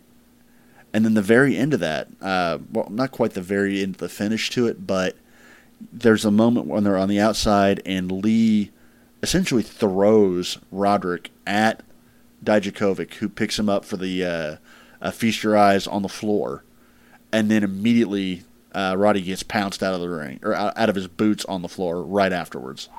There's a moment where Dijakovic and Lee just stare at each other for a second, and the crowd just loses their shit. And then they jumped in the ring really fast to get back There's into this it. This nod of approval of, no, we're doing this in the fucking ring. We've taken out the fly. Let's go finish this ourselves. And the crowd just ate it up. And super cool match. I mean, one of the best things NXT's had on it in a couple weeks, and that's saying something. Well, and then to top it off, then you have the huge Undisputed Era angle that closes the show. We have the, holy shit, they just turned Finn Balor heel. Oh, boy. Yeah. So you finish with they jump Lee. They do the tag team finisher on Lee, which there's a little bit of foreshadowing there. I can easily see Dijakovic and Lee getting a tag title shot now, and I'm here for it. I'd be down. So you have that, and then Ciampa comes out. Looks like it's going to be a 1-on-4 because Ciampa won't fucking back down because he's a psychopath and I love him. Then you have Johnny Gargano come out, and holy shit, we have DIY together. The crowd's already losing their shit. A non-heel DIY, mind you. Yes. And then here comes Finn Balor. New look, got the tattoo on his hand now. He's got kind of the 3/4 beard. Head's almost shaved. Looks a little different, wearing a different leather jacket. Lines up with the DIY folks. We're going to have ourselves a nice little standoff. And then just Pele kicks the living fuck out of Gargano right in the face. Beautiful. Beautifully executed. Yes. Even though it was slightly spoiled by someone. Sorry. It's okay. It's totally okay. You didn't know where I was at. Totally it's my own fault. Totally me. Yeah. But even with the slight knowledge that something was going to happen, I wasn't certain what. I came out of my chair, dude. I freaked out. I thought it was awesome. Right. And I just kept yelling at the screen, just do the fucking Undisputed Era sign. Just do it with your hands. Just fucking do it. Or I'm kind of down for him not being in the era. You just want him to be Rogue? Not necessarily Rogue. I want to see. Okay. The question is, how much did you follow his original run with New Japan? As Prince Devitt, very little. He is known as Prince Devitt. He's also the original founder of the Bullet Club. I knew that. He was the original Bullet Club. Which, shout out to all the original Bullet Club guys that came back and tweeted back at him afterwards. You had fucking Tama Tonga even showing him some love for it. Oh, yeah. But he was a fantastic heel as what they called the real rock and roller Prince Devitt, and then into the Bullet Club, the original incarnation of the Bullet Club. And at the end of that bit, the end of the turn, when he does the not his normal like 1916 whatever B finisher that he'd been doing, he goes back to his New Japan finisher, which is called the Bloody Sunday. Is almost a half-hatch elevated DVD or DDT rather, kind of a Death Rider light, just half-hatch rather than a double underhook. Hell yeah! And just drills Gargano into the ramp with it. Great sell on Gargano's part, but watch for a couple seconds when they do the undisputed hand gesture at him, the gang sign, is what I will always call it. Balor's on the ramp, and he finger guns. Yep, I saw it. Double finger guns, and not just any. That was the original Bullet Club finger guns. They may finally be pulling the trigger on the actual Balor Club. Damn. And if they do, watch the fuck out, because we could see all kinds of shit come out of that. You could see faction wars. You could see a face turn from Undisputed Era come out of that. I'm down. I love Undisputed Era. I mean, I would say I'd rather see them stay a little more on the tweener side, but I'm down for it. It's almost a shame that they're coming up so closely on the War Games, because they're not going to have time to build up a Bullet Club for Balor in time to have the War Games match. Yeah. But I would be more than down for a Bullet Club versus fucking Undisputed Era War Games. I would love to see a triple threat at War Games.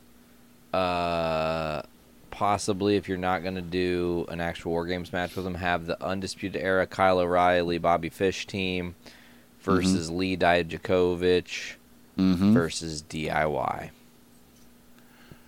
I could see it. I think they're going to probably go with the Lee Dijakovic route. I think they'll probably see the tag title match go that way. I think you're going to get Gargano Balor. I think, honestly, the War Games match this year might actually end up being women's. Oh, that'd be interesting. I mean, you got to think about how many people they actually have in the title scene for the women's match right now. They have a four-way next week. You have Ripley, you have Shirai, you have Bianca Belair, you have Candice LeRae. Okay, you've got four now. Let's look at how else you're going to need for War Games. Then you also have Baszler, Jessamine Duke, the other one after Tegan, that. If Tegan Nox and Dakota Kai lose their tag title match next week, they've already put seeds down for Tegan Nox to have a title shot. You have Mia Yim that's kind of on the outside looking in. I could see them building to that. So, I mean, there's definitely enough women that have been on or in or around the title picture for a long enough time that I could see them doing a War Games match. I don't know. We'll see. There's a lot of different ways they can go with it.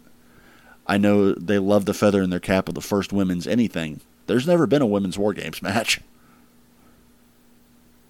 So I am 1,000% down. Yep. All right, bro. I think it's time for top fives, yeah? Top five? Do you want to do the top five, or do you want to do somebody to watch for first? Up to you. What's more poignant?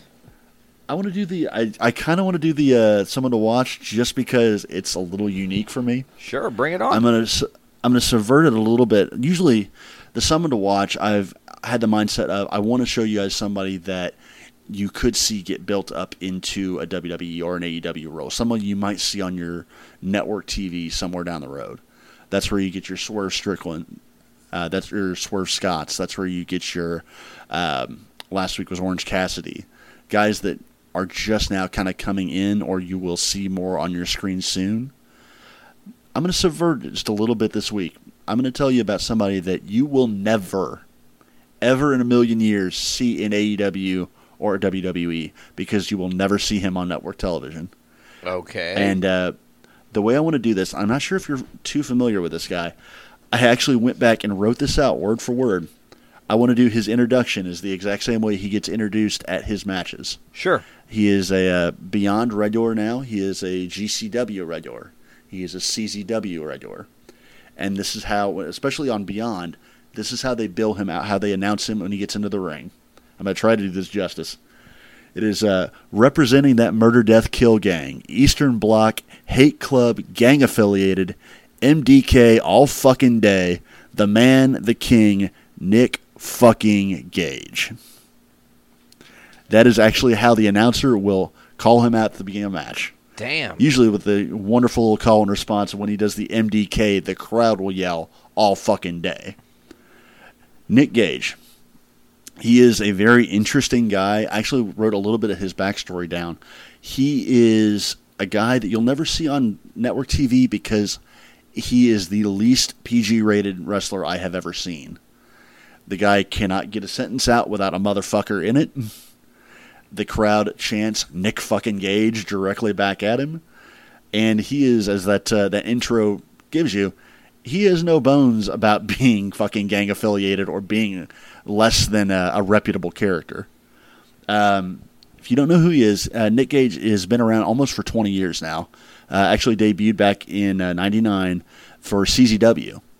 He was one of the CZW originals with guys like Zandig or Justice Payne. I think Justice Payne is actually his brother. Formed the tag team of the Hate Club. He's been in more CZW matches and more death matches on CZW than any other wrestler. To the extent where I believe it was Tournament of Death 2009, he actually had to be airlifted to a hospital from a backyard ring because of how bloodied and cut up he was. Jesus. He is actually, I think I mentioned to you a while back, he is also well known for having a bit of a hiatus. He got addicted to a lot of painkillers and ended up homeless, and then got arrested back in 2011 for second-degree felony bank robbery. Went to jail for 4 years. Damn. So when he comes out and says he is Eastern Bloc gang affiliated, he ain't lying. The dude is nuts, to say the least. He is not a technical wrestler by any stretch. He is a deathmatch guy through and through. But the reason he's someone to watch is the crowd's reception to him. When he came back from jail, he went to GCW, Game Changer Wrestling, and kind of adopted that as his home promotion. He's actually been the heavyweight champion. He's their longest reigning heavyweight champ there, like 500 some days. Damn. But the crowd absolutely adores him. And he's kind of had, I'm not going to say a change of heart, but a little change of his mindset. You can kind of see where he's changed as a person a little bit. He legitimately loves being an independent pro wrestler. He loves being able to go wherever, do whatever, have great matches. He loves the sport of wrestling. And when he cuts a promo or when he talks to people, it comes through. He is a very unfiltered, genuine human being. You know, rough around the edges, to say the least, absolutely. But he, I've watched death matches of his. They're not for the faint of heart, say the least. He almost killed David Arquette last year. I don't know if you heard about that. I did hear about that. That was the Nick guy Gage. in the match with David Arquette. His throat got cut. That right? was Nick Gage. Yes, it was a David Arquette of Scream and Ready to Rumble fame. Excuse me. WCW World Heavyweight Champion David Arquette. Mad respect to David Arquette because the guy's done wrestling since then. His stock as an actor has never been lower. No one gives a shit about him as an actor, but he still continues to wrestle here and there. I've Good been for seeing you, it, dude. yeah. And I think the last time I Good heard for from you. him was this death match with Nick Gage where the Yeah. fluorescent light tube gouged him, right? Yep. He, if memory serves, he got into the match. Why he chose to have a death match against Nick fucking Gage, of all people, God only knows. But he got hit with a light tube and actually it cut his neck pretty badly. And he flipped the fuck out. Arquette admittedly said, I've panicked. I freaked out. He tries to choke Gage, literally just shoots on him for a second. Gage rolls with it. And I guess he even says at one point, it's you're in my world now. Just trust me. And they actually finished the match. They finished the match with a fucking hip toss because he just hip tosses Arquette, puts him down, pins him, and says, "Go home. Yep. Go Match get over. treatment." So yeah, first time you'll ever see a match ended with a hip toss, especially in a fucking hardcore match. But getting back to Gage, he is a sight to see. I looked for matches of his because I wanted to usually give my recommendations for matches, but the best thing I can tell you to do is just go on YouTube and just look him up. Any match you're going to find, there's not a one in particular that you're going to find is head and shoulders above the others. They're all crazy in their own way. They're all either psycho death matches or they're him just getting into almost looks like a bar fight with somebody. But just watch him come out, interact with the crowd, and see the kind of guy that he is while wrestling is kind of refreshing in its own way. It's weird. Well, now I'm going to have to check it out when we're out of here for sure. I wanted to shout him out because, again, if you're not looking for him, you won't find him because he'll never show up on your screen for WWE or AEW. He won't be within 50 feet of a live mic on network TV ever. So, yeah, Nick fucking Gage. I got to call him out. He's got to be somebody you need to check out. So there you go. I am absolutely checking, like I said just seconds ago. Seriously, when we get out of here, I'm going on, like I said, wrestling all the time. I'm going to put on a Nick Gage match and just get lost in it, man. All right. Hell I'll jump into the top. yeah. I'll jump into the top 5 since we've already talked a lot about him. Sure. There's a couple matches we have not referred to, and that's what I'm kind of looking forward to. When I started the show, I mentioned that I watched a lot of fucking wrestling this week, and I got to see a couple really good matches that we haven't got a chance to talk about that flew very much under the radar, and I'm excited to talk about them. As usual, I do have a little bit of a honorable mention. I actually made the Private Party Lucha Brothers was an honorable mention this week. Worth it. Awesome match. Great match. That's saying something that it couldn't get the top 5. I had to give it something. I do have another honorable mention, but I'm going to hold off on it for just a couple seconds. Sure. Number 5 I had was Darby Allin and Jericho, just because it had great story. You and I've already talked about it. Great match, good story, good flow, and it's a star builder for Darby Allin. Absolutely. 100%. Number 4 is one of them I wanted to single out. How you said you don't watch a whole lot of New Japan? Not really, unfortunately. So this past week was King of Pro Wrestling, one of their events, and it was Jushin Liger and Minoru Suzuki. Suzuki and both of them I will probably do a spotlight on later on in the show somewhere down the road. Liger is one of the original junior heavyweights. He is the Japanese Rey Mysterio. Absolutely. Basically, he was their answer to the cruiserweights. He's been around forever, and we're in the middle of his retirement run. The way New Japan does retirements, the way they do it overseas, they won't actually have one big last match that they'll build up to. They will have kind of a retirement tour for him. So his last match will be at Wrestle Kingdom this year. It'll be right after Wrestle Kingdom this year. But they've been building this feud with Minoru Suzuki, who he has a lot of history with. It's been like a 15-year history going back to when Suzuki ran Pancrase, was his version of MMA back in the mid-90s. But if you don't know anything about Minoru Suzuki, he is one of the most violent, strong-style wrestlers you'll ever see, and one of the most just bastard characters you're ever going to find. Like, just miserable human beings. But they had Liger and Suzuki. They've been building it up for the last couple months, and great match, great dramatic storytelling. Even if you haven't seen it, even if you haven't seen many stuff by them, you still kind of get this feeling while you're watching it. You're seeing something special. And as I was watching it, it clicked to me that it's almost the Japanese version of watching the Ric Flair Shawn Michaels match. Oh, amazing! Like, it is two absolute legends of their field, and I mean, absolute Hall of Famers in Japanese pro wrestling. One of them is just the old dog that is fighting against time, fighting against the dying of the light, as it were, and a guy that is hell-bound and determined to put him down. And you don't get a super kick, I love you, that you got in the Flair match, but there is some very high drama to the end of it, and it is almost beautiful to watch. So if you have a chance to watch some New Japan, you could find it on YouTube. That's how I watched it this time. The whole match is up on YouTube if you look for it, or on Daily Motion. But definitely get a chance to check it out. If you're not familiar with Japanese pro wrestling, it's a great start for it. Number 3, I had the Keith Lee, Dijakovic, Roddy Strong match. It almost pains me to rate the two of them so low as a number 3, but the two I had above it, I had to rate above it. You and I already talked about the triple threat, so I don't want to spend too much time on it. Number 2, as I said, I've been kind of getting into Beyond Wrestling recently, and they had a match at the most recent, or I guess not most recent as of tonight, last week's Uncharted Territory. Main event's David Starr and Mercedes Martinez. Okay. And David Starr's a you and I've hard talked about worker, David man. Starr. He is. And my first experience with Mercedes Martinez was through the Mae Young Classics.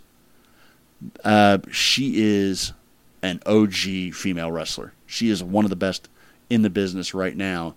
She's as close to a legend in female wrestling that is still going as you can get. So, in a way, it was kind of a dream match to see. You wouldn't really expect to see the two of them fight each other. But it's an intergender match that is fucking awesome. Great grappling. They build up so much drama throughout it. And I found myself really from watching it, kind of not paying attention to the beginning of the show. By the end of that match, I was fucking on my feet cheering for Mercedes Martinez, who you don't really find yourself cheering at intergender matches too much. They're kind of uncomfortable at times. This was fucking awesome. They put on an absolute classic. Starr is one of the best workers going right now, and Martinez matches him hold for hold and blow for blow. Great, great, great match. The second honorable mention I have was the Janela Kenny Omega non-unsanctioned match, the one from Dynamite last week. The sanctioned match. That was, the non-lights out match, the non-hardcore match. Sure. That's an honorable mention, and I only made it an honorable mention because I didn't want to put the two of them in two matches in my top 5. Because number one is absolutely that hardcore match. It was so fucking good. Yes, it was. There are spots in there that just make you cringe. I think, Janela throws almost a sideways German on Omega into a ladder that just looks disgusting. Yeah, he just flat down out and brutal. Smashed him into. I remember that. That's a hardcore spot into that corner. There's the V-triggers are awful. The fucking V-trigger with his head trapped in the turnbuckle against the chair is terrifying. I'll say one thing. There's only one little minor complaint about that spot. What's that? Janela is definitely anticipating it, and it's a little obvious. It can be, yeah. I can see that. It's the only pick. Literally, the only gripe I have about that entire match is that one moment Valid. with the chair. Completely he's valid. like fiddling with the chair. Do I hold the chair? Do I let go of the chair? Do I make it look like I'm fucked up? Do I try to stand up now? Kenny, hurry up and hit me, motherfucker. Okay, here it is, Pam. But does he ever hit him? My God. And then they finish it up with a fucking one-winged angel, running one-winged angel onto an open chair. Oh, God, ow. And just Janela being his crazy-ass self and Kenny going step for step with him. Just absolutely great match. And again, like we talked about earlier, it's a fucking dark match. It's on YouTube. It's not even on their network show. What the fuck? This is amazing. They're going to give us that in the dark matches. Shit. It's like, what's God. to come? Absolutely. And no better way to sell your dark show. 100%. Hell, I'm looking forward. I know I'm gushing over. I'm going to go see Dynamite on the 20th of November. I get to see Dynamite and Dark live. I'm stoked now. You'll know the skinny on Dark before I will. When I bought the tickets, I didn't know Dark was a thing. And now I get to see both shows. You're like, I'm on winning. fucking Cloud 9. Yes. Fuck yeah. So, honestly, I watched those two matches, my top two, the hardcore match and then the David Starr Mercedes Martinez match, very early on in the week. I think I watched them both last Wednesday or Tuesday. And they held. They held up over almost a full week's worth of other matches, almost 12 hours worth of wrestling that I got to see, and those two still stood out that much. That's impressive. You know what I was thinking, So, bro? What's that? As we gear to the end of the year, because we're already on that path, once we get to year's end, you should compile all your top 5s and come up with an ultimate top 5 of the year. Oh, God. I'm going to be... you might want to start cataloging that more. shit now. God, I'm going to be gray hair. I'm going to look like fucking Terry Funk if you do that to me. My God. Well, I'm going to come out looking like Terry Funk and fucking Willie Nelson had a kid. That much gray hair. Oh, my God. I'm going to die. That's brutal. I'm going to die. But you know what? Sure, I'll give it a shot. Willie Funk. That sounds gross. Willie Funk. Willie Funk sounds like a. Oh God, Willie Funk sounds like a blaxploitation actor, maybe. Oh, totally. Oh, Jesus. Yep. Okay. Well, folks, guess what? Where do we go from there? Where do we go from there? We're only halfway through tonight's show. We're going to come back in a week's time and finish this for you folks, which is going to be interesting. Right. I'm not sure how exactly we're going to play that, but we'll figure it out. Last week we did the whole episode this week. I'm not sure how we're going to pull this because we'll only have a Raw really to cover before. Depends on what time we get to record next week, I suppose. Yeah, you're right. We'll see. Though. Well, we'll see. Yeah, we'll at least have Dark to talk about. We'll have Dark. We'll have Power. Fuck, I can always watch some Beyond and some other shit in between. That's funny. There's an Uncharted territory tonight. Kind of opposing forces there. Yep. All right, folks. Well, I think that we're gonna send it away to Future Us. Future Us, take it away. We had a hot tag to ourselves before. I think we're going to have a run-in now. Oh, yeah. Running in, baby. And we are back. We've successfully hot tagged ourselves in once again. Welcome to the second half of Journey into Wrestling. That's Season 4, Episode 3? Is that right? Are we already on Episode 3 or 2? I think it is 3, yeah. I can't believe that. That's crazy, man. How did we do it already? We're already so deep in this season. Yep, it's been a month and a half, and it barely even feels like it. I know, but there's been so much wrestling. That's why these episodes are so much longer now. Definitely. It's like so much wrestling, and even outside the ring has been a lot crazier, too. Oh, man, and I think that's a lovely jumping on point. Why don't we just get down to brass tacks, as it were, and not reach for the brass ring, per se. But let's talk about this crazy controversy, Buckles. What's been going on, man? The internet kind of exploded over this past weekend, leading into the weekend. Really. It was, I believe, Sunday. I think it was. Yeah, it was definitely Sunday. Jordan Miles, erstwhile ACH. If you followed him in Ring of Honor or New Japan prior, he's been with WWE for a little under. I wouldn't say under a year now, maybe even under 8-9 months. Got signed as a developmental. Mm-hmm. Worked in NXT. Came in and he ended up getting the rub as their winner of the first breakout tournament, and got the rub of having the match with Adam Cole to start off, one of the very first USA, or I think it was right before they went to USA. Got a real big push out of the gate, and a little bit of controversy coming from him where on Sunday, well, actually, let me back up just a quick second. Right before, right when they went to USA, immediately following the USA debut, WWEshop.com uploaded and put on sale a metric fuckload of new merch for NXT stars. It's a great measurement. Metric fuckload. Definitely. It's a lot. Metric fuckload. And most of them, it was almost laughable at first. Like the article, when I got to look at them at first, a lot of them were just flat out bad. Like you can tell who had shirt ideas in the past, like the Velveteen Dreams, the Undisputed Eras, the Johnny Garganos of the world. But they decided that everyone on the roster was going to get a shirt. And most of them are this slapdash, high school, fucking, let's see what we have in the clip art. Throw that on there with a name. I was going to say Microsoft clip art, and you said it right then and there. Some of them are just absolutely fucking terrible, make no sense. Some are just really bad graphic design shit. Like, stuff doesn't match up with gimmicks at all. But Jordan Miles had a shirt in that. And I think it kind of flew under the radar at first, like right away, because it was included in with the other shirts that were so damn bad. But about a month later, on Sunday, he comes out with a tweet out of nowhere with a picture of his shirt, which I've actually got a picture of it on or a link to it on the Facebook page. It is a black shirt, matte black shirt, with a red background, kind of a semicircle, and then Jordan Miles in white lettering, looking for all the world like a pair of big red lips and big white teeth. Jim Crow days, my friend.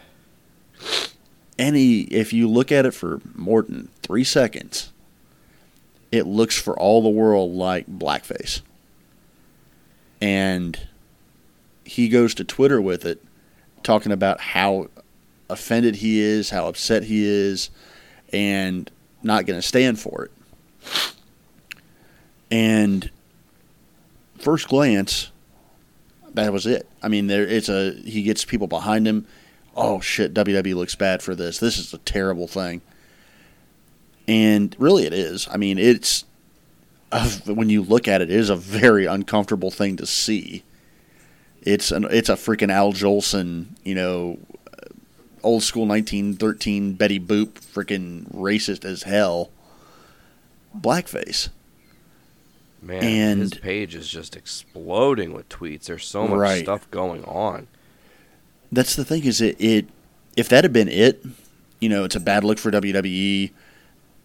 Miles gets some credibility out of it, gets some people behind him, hopefully makes a positive change from it and see some nice, a nice cultural change in it.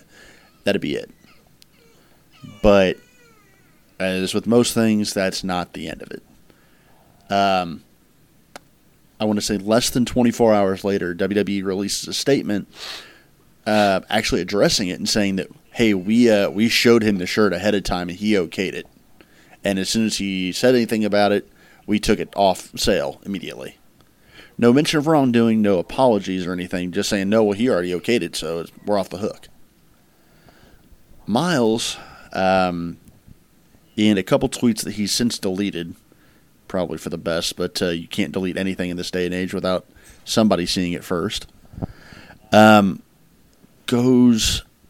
down on this and goes kind of nuclear with it and says, posts an actual email from somebody at WWE Creative, with the email address and everything intact so you can see it, which is really a bad idea already, saying that he had been shown a couple different ideas and had given his okay on the idea but hadn't seen it yet, and that Triple H and a bunch of others thought it was funny, so they wanted to leave it.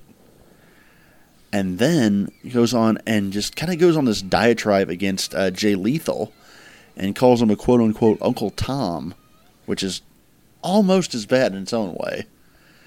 And saying, you were never there for me, and he's got some kind of beef that I honestly don't know all of. Got to be Jay ROH Lethal. carryover for sure. Right. And just kind of goes way out of left field to attack Jay Lethal, who hasn't said a word about it. And suddenly the narrative is changing a little bit. Now you have people commenting back and going, well, you had a valid point, but you're not going about this the right way. Now you just look crazy. He's just overreacting. In the last 24 hours, you've had guys like Titus O'Neil weighing in and saying, is it offensive? Yes, it is offensive. It is patently offensive. This is 100% something that we are against, as an African-American culture. However, directly talking to Jordan Miles, he's going, you need to rein it in because you're doing yourself a disservice by looking this bad at it. You have Booker T came out this morning and kind of towed the company line a little bit and saying, didn't come out from what I've read, didn't say specifically that he was something he was offended by, but kind of took Miles to task for blowing it up on Twitter. Handle your business and handle it the right way, and don't put it on social media. I mean, all you got to do is you call your boss, you say, hey man, can we fucking chat? Right. And you go, look. And then the last thing that I had seen was Miles put out a pretty long Instagram post and went off a bit. He first of all said that he had been very disrespectful and very inappropriate in his terminology and was coming from a place of anger, but then didn't really apologize for anything. Just I'm not going to be anything but angry. This is what I am. I've worked too hard to not be angry and blah, blah, blah. I mean, just goes off on this weird, I'm not going to say patting himself on the back, and I'm not going to say that he won't admit to overreacting. He's not necessarily even overreacting, but won't admit to. He admits to being disrespectful, but doesn't seem to care. I've actually got the entire post right here. If you want to go ahead and read it, because I can't paraphrase it well enough. Sure. It says, my tweets yesterday were completely disrespectful and were unprofessional. I have offended a ton of people and used anger to fuel me. With that being said, I'd like to take this time to state an apology for not giving a shit about what others think of me. The anger I have inside of me has been built up for years now. Call me what you want, but you'll never be able to call me fake. I've been lied to, used, often mistreated by others who I viewed as associates. I've tiptoed around, kept quiet, even took some L's when necessary. Emotionally charged up due to the shirt which triggered past emotions. I'm never going to be sorry for being me, nor will I take back my words. I'm a damn professional wrestler in the world and universe today. My ribs are touching, and I'm tired of waiting. Time to snatch plates from those that have been eating far too long and always get seconds, while guys like myself have to eat crumbs from the floor like an unwanted child. For 4 years, I gave my all to promotion, only to find out that you can only reach so high just as long as you don't surpass certain quote-unquote people. I've never begged for anything. I've never kissed no ass, nor did rub elbows with the right people to get ahead. I hustled, worked hard. I didn't call Hunter every day to get booked in New Japan or in New Japan Pro Wrestling. I earned it. I've always wanted to be the guy, and of no one, I think he meant to say if, and if no one will allow me to be in that spot, I shall blaze my own trail to that spot, rather it be by the approval of others or not. Today I shall continue to go the distance. Today I shall move. This, he did not spell check this shit, y'all. No, Today he did not. I shall be moving forward. Today I shall rise up from my past ashes like a dark phoenix and promote change in this industry. Remember these words: I am the best in the world, and no man or woman will stop me from being honest. Go the distance. And like, the sad thing is that there are points where he has very valid reasoning. Like, I honestly do. I see where he's coming from as far as being angry, and I mean, obviously, I understand why he's offended in the first place. But he is just.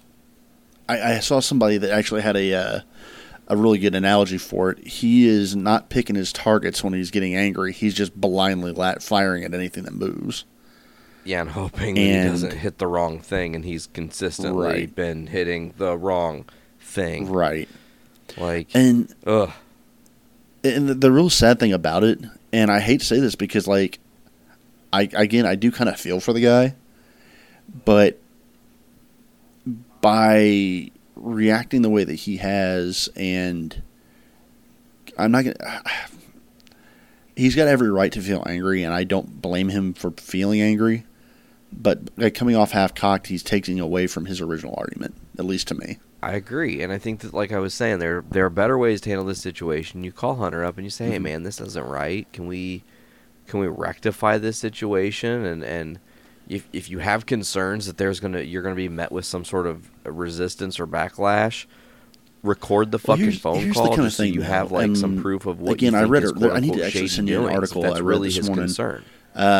Guy that did just a fan shot on Cage Side Seats about, and this is going to be an interesting subject to go through, but the black culture in wrestling, and you know, the idea that he's not going about it the right way. Well, I mean, there's a lot of people who have gone about it, quote unquote, the right way and had nothing from it. Like, I can understand why he wouldn't be as likely to go to, or even if you go to WWE and go about what would initially be considered the right way. Look at WWE's history. You have pretty much every African American athlete and wrestler that's come through WWE in the last 20 years has been a dog and pony show, at least to a degree.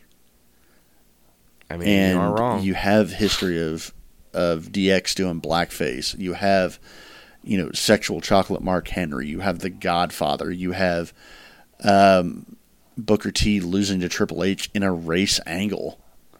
You have Vince using the wrong terms in front of people. Oh my God, the John Cena moment. Yeah. Oh man, I just as soon as you said that, I was like, what is he? Oh, that's what he means. You have Michael Hayes telling Mark Henry at one point that he thinks or I think it was Mark Henry, that Michael Hayes thought he was blacker than Mark Henry was. It's hell. Well, Hayes is a messed up dude in his own way. I'm not a fan of Michael Hayes, by the way. Spoiler alert. Well, WWE's history speaks for itself in a way.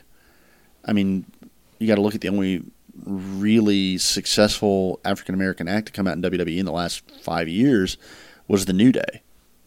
And that's got nothing to do with WWE's pushing them. That was them doing it themselves. Oh, totally. They're made men. They made themselves. Sure, WWE gave them a platform, but they figured out how to run the gamut and did it well, Well, do you remember what their original gimmick was? Oh, they were heels with suits and they were fucking Southern gospel. Yeah. Yes. They were gospel preachers. It was terrible. Uncomfortably bad. And they were like, let's scrap this dumb shit. Exactly. Man. Or you have, and that's honestly why the Kofi Mania thing was so big. How many black wrestlers did you see coming out as soon as Kofi won the title back at Mania this year and saying how much it meant to them to see it? And you have guys like MVP that are openly crying watching it. Oh God, I remember watching that. That was an amazing moment for sure. And how much that meant. And then they deuced him out in 9 seconds. They couldn't even make him look like a threat, whereas guys like Balor or Styles or Daniel Bryan or Rollins were all considered threats. I wonder if Kofi just said, fuck it, if I'm going to do the job, I'm not spending a lot of time on it, especially for a fucking part-time champ. No offense. I don't necessarily see it. I don't see Kofi being that way. He wants to put out the best show he can. But Kofi has always been a company guy. And even when he's been upset with WWE, he's still put his... He will be loyal to the brand that he got his start with. So if that's what they wanted to have happen, he's willing to do what's needed. Kofi's always been a stand-up guy, so that strikes me as more likely what happened. It's sad that you could sit here and list you could list the name of pro wrestlers WWE has mishandled who are African American. Right. Your Titus O'Neil's, your Darren Young's, your Crime Austin Time. Creed. Not Austin Creed. What's his name? Apollo Creed. Xavier Woods. Oh yeah, Apollo Crews. Damn. You want to look no farther than Crime Time, for God's sake. Crime Time. Yeah, absolutely another great example. Virgil. I mean, Virgil is essentially a slave. Yeah. Yeah. Without calling him that. Jesus. How long ago was it that we had Lashley's sisters? Oh my God. That's not even been 2 years. Right. I don't even know if it's been a year. That's how bad and bizarre that angle is. And it's right. Honestly, man, I'm just going to kind of come out here and say it. The back half of this podcast, I don't think we're going to really spend any time on WWE other than this one topic. It's not like really. Raw or SmackDown had anything to write home about.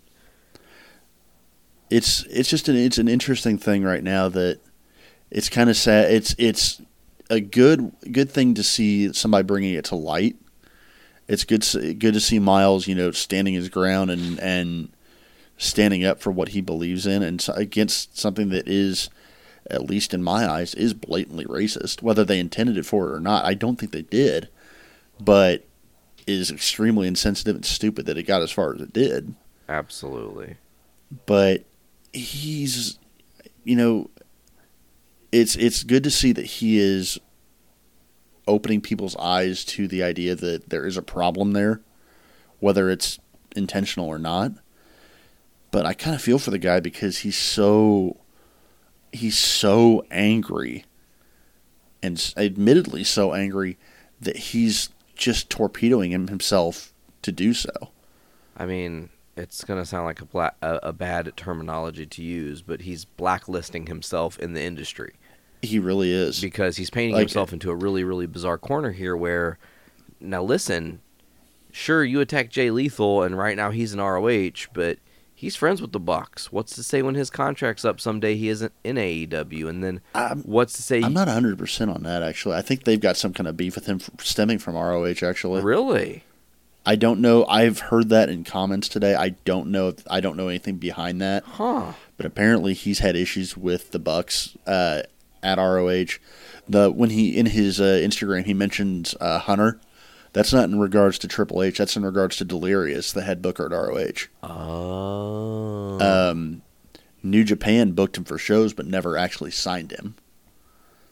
So there are some past issues that he's apparently had with people. You know, maybe not major issues, but apparently there are some, I guess, some wounds that haven't quite healed over with him. But the fact is that he's showing that he is going to go after anyone and anyone he feels like, and he's going to make himself damn near unhireable. It's going to paint him into that for sure. Yeah. And the one thing too is he's he could have been a martyr in this in a good way, and I don't misquote my words. But what I mean by that is no, I got you. He called to light this really stupid indiscretion from the WWE. They have people who literally make designs all the time, and you didn't have anybody who checked over and went, "That's kind of a bad idea," or "Hey, man, I love that idea, but why don't we change the red to black and put it on a red shirt, or change the red to white, put black lettering and put it on a white shirt?" Right. You know, any other combination. As soon as you sent me the picture before I even clicked the link, I knew what the fuck was about to happen. Right. Because I could see it from a million miles away how racist it looked. And the sad thing is, even with their statement regarding it, there's no apology there. There's no, "Oh, yeah, that's racist. We're sorry. We fucked up." It's, yeah, sorry you got offended, man. Plausible deniability, bro. They can't, if they admit that it's racist, then it was racist. But if they just play it off like, "Oh, this guy got offended. Oops, we need to just be nice and kind," they don't take any real responsibility there. And I mean, not to get political on this show, but I'm just saying somebody who is affiliated with the WWE is in Trump's cabinet. Yeah, it's very true. I mean, I honestly think my favorite thing was the absolute BS reasoning they came up for why they picked that design. Did you hear that? They said they wanted it to look like a Rolling Stones thing. I do remember. They wanted it to look like the Rolling Stones Lips logo. Get the fuck out of town. That is no way, shape, or form what you were thinking with that. Try harder, because it didn't resemble that even closely. Yeah. That's you trying to cover your own ass, and I'm not buying that. Sorry. I think the other thing that's bothersome is that he allegedly approved the design with a gray background on the shirt. Right. And then it got switched to a black. Right. What's up with that? If that really is the case, because some of this is conjecture based on his angry tweeting, and I was reading it all as it was unfolding initially, and as you said, some of those posts have been taken down. Right. But I just, all in all, this is a shitty situation. It's a shit sandwich. It is, and there's no real no one winner, comes out looking better ultimately. for it. No. And then they top it all off with, we've had a racist issue over the weekend, so what are we going to do on Monday? Hey, let's trot out Hogan. First out, yeah. Yeah. Ugh. You're right. There's not much to speak of from SmackDown and Raw this week. They were both, oh, God. SmackDown was a chore to get through. Raw was slightly better, I guess, maybe. It was less rawful. But, Rawful, that's the Monday Night Rawful is probably the best way to describe it anymore. I honestly, when that main event angle came out, and if your main event is goddamn Jerry Lawler hosting divorce court with Lana and Rusev, I gave it like 15 seconds and then muted the TV. I couldn't stand it. I've watched WWE long enough that entire storyline bothers me to no end. I've watched some shit from them. I've watched some absolute garbage TV from them. It takes a lot for me to actively turn it off because I have nothing better to do with my time. It's like watch wrestling, sure. Honestly, I had to mute that. That was so goddamn bad. and now they've taken a cuckold angle and turned it into a sex addict and someone's cheating. And I honestly, the best thing about it was that after the low blow and Lashley and Lana kissing over the prone body of Rusev, you can clearly hear, the crowd's dead, but you can clearly hear somebody in the crowd just scream, "This is weird." It's great. Oh, that's awesome. Honestly, I one of my friends commented back, he's like, "Man, now they just need to show that he was cheating on Lana with Summer Rae." I'm like, "Yeah, wait, when he throws a fish up the ramp again." Oh my god! Because that's where this is going. When Rusev throws a dead fish halfway up the entrance ramp. I remember that. Ugh. You know what's interesting? It's I want to slightly transition. You actually gave me a decent little segue here. People yelling when it's quiet in wrestling. Okay. Yeah. Because it happened in Power as well. Yeah, it did. Because I think it was Aaron Stevens was giving his interview and he said something like, "I'm going to go in there and I'm going to beat him," and someone in the crowd just went, "No, you're not." Well, to be fair, Power being a studio show, you hear everything in there. Totally true. And I loved episode 4 of Power. You caught it? Yeah, tonight's episode, yeah. Yeah, well, yesterday's if you're listening to us in real time that's here. True. But yeah, man, Power this week. Give some rapid thoughts. What did you think? Honestly, my favorite thing of the entire night was actually the Aaron Stevens match where he loses on I want to say it was either a roll-up or a bridge. I think it was a roll-up. It was a schoolboy roll-up. And it just sits in the crowd, just no. And the crowd can hear him clearly because, again, they're in the studio, and the crowd's just chanting yes back at him. So that went on for a good probably 45 seconds of him just no, yes. Well, then a couple people tried to get smart in the crowd and went no to see if he would go yes, and then he was like, no. Trying to pull the Bugs Bunny. You can kind of tell he laughed a little bit, but honestly, the cool thing from Power tonight, and something that's kind of missing in a lot of wrestling, especially in WWE, is stakes.